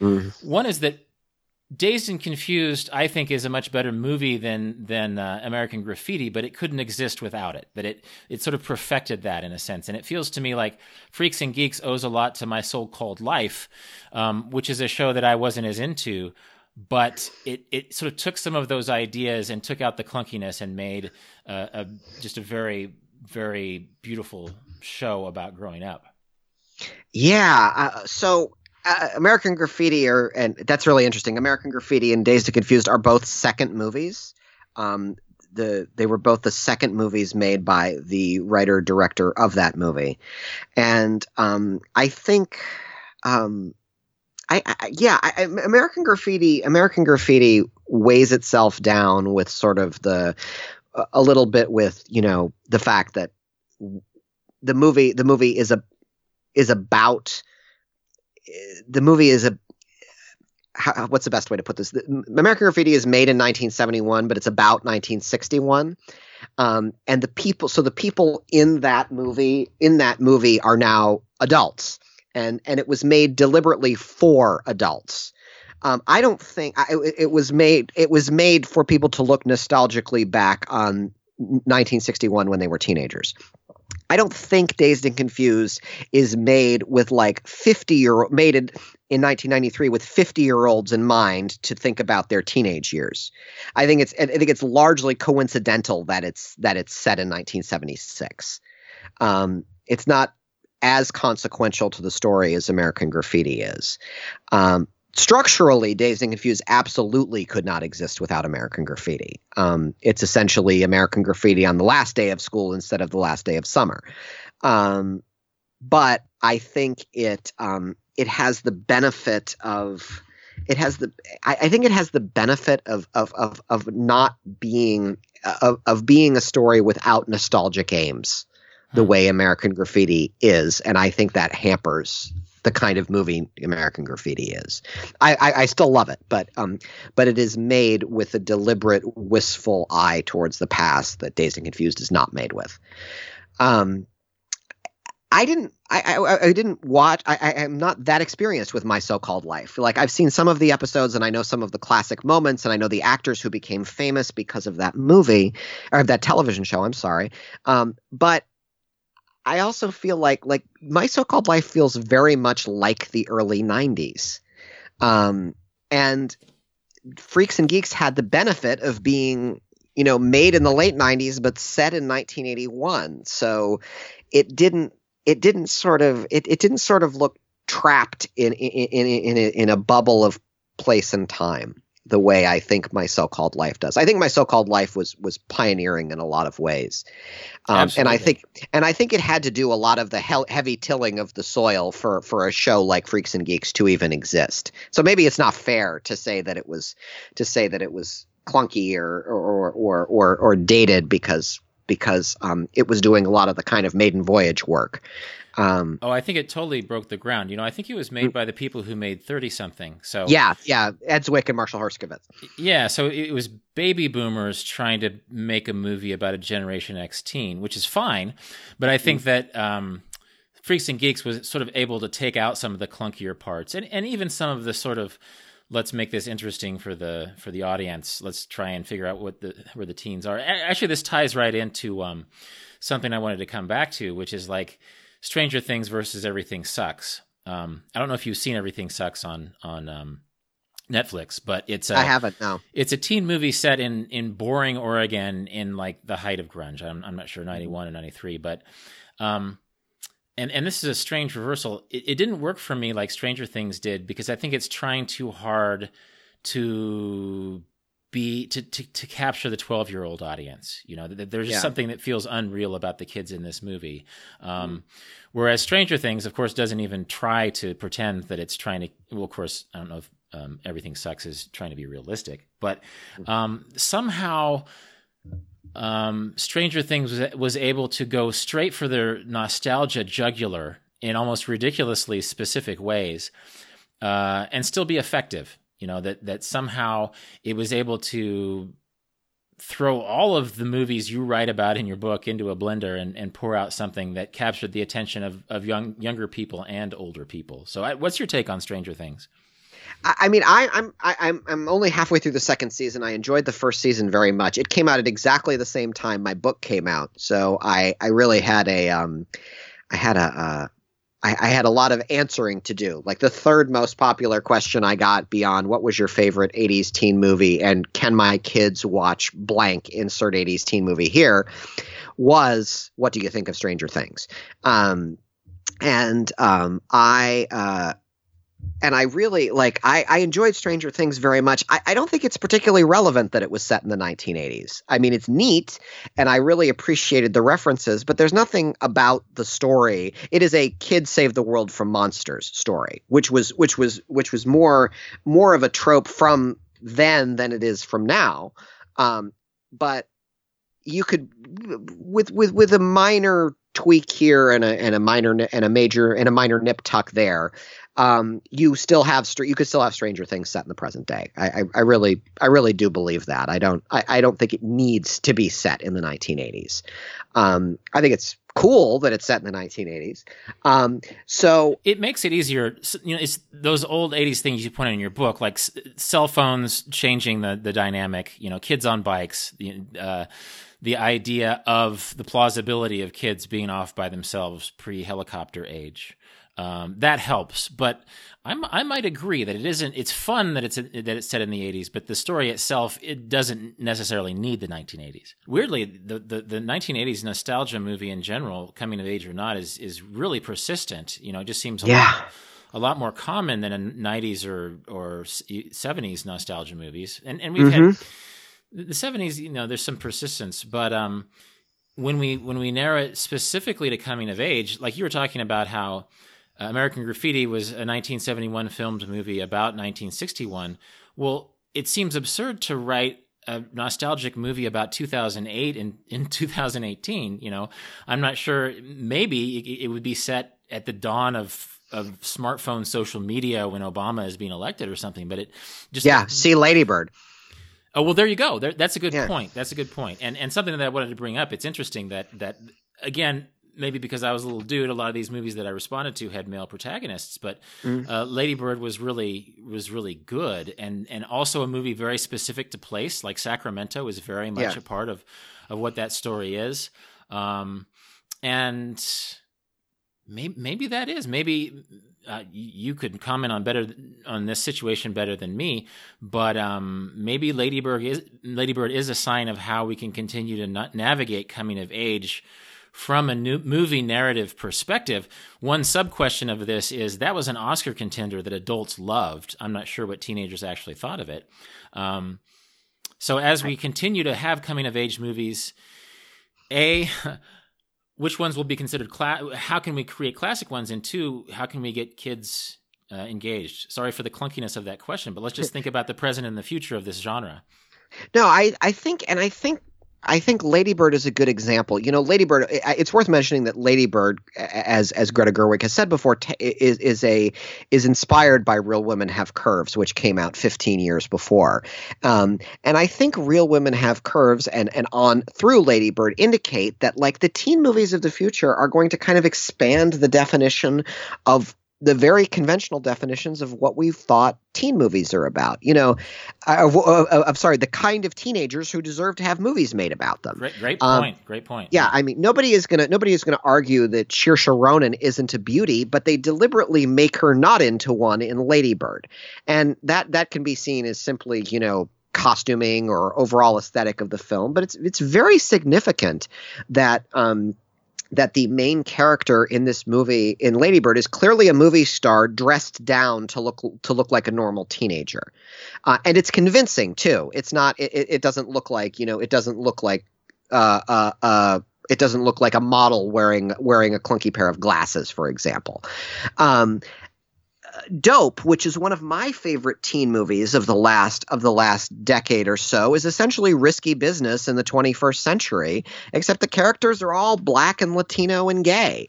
We're not too far away, I would assume, if we haven't had one already, from our first teen movie where the main character is trans in some way or other.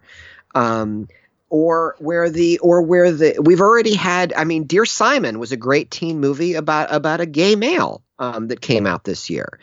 I think we're just beginning to see. I mean, the point that John Hughes was making, that I tried to emphasize in Brat Pack America, and why I thought this was such a special time in movies, is John Hughes and really all of 80s teen movies were saying the stories of teenagers are the stories of us.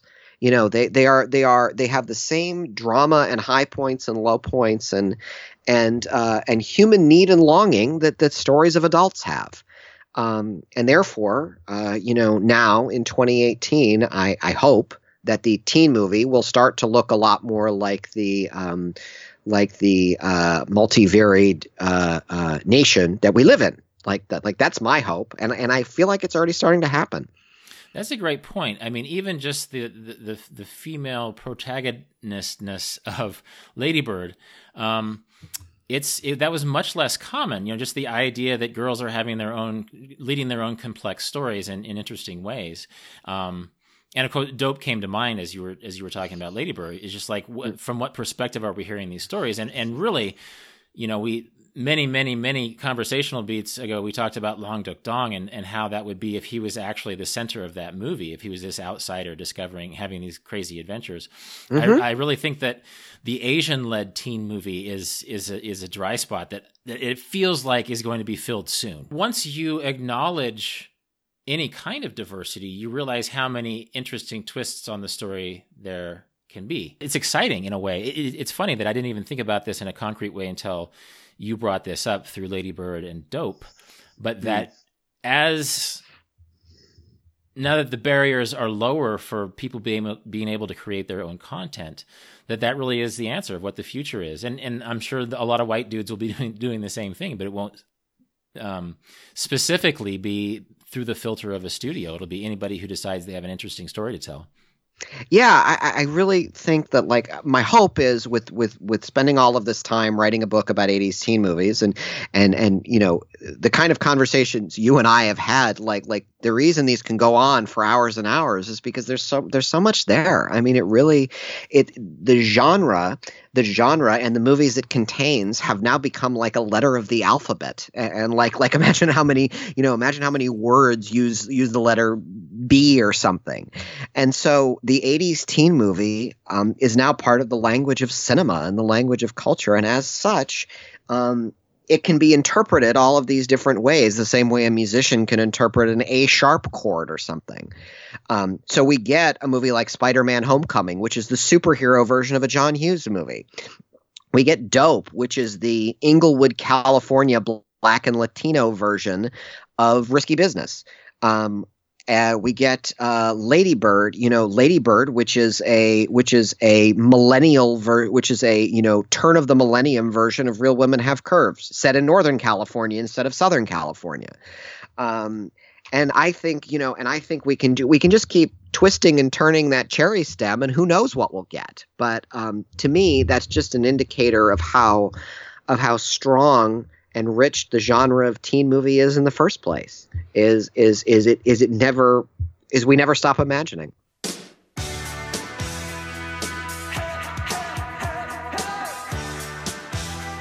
This has been Deviate with Rolf Potts. More about everything that was just mentioned, including links to Kevin Smokler's book Brat Pack America, can be found in the show notes at rolfpotts.com/deviate. And as always, you can contact me with insights or questions at deviate@rolfpotts.com.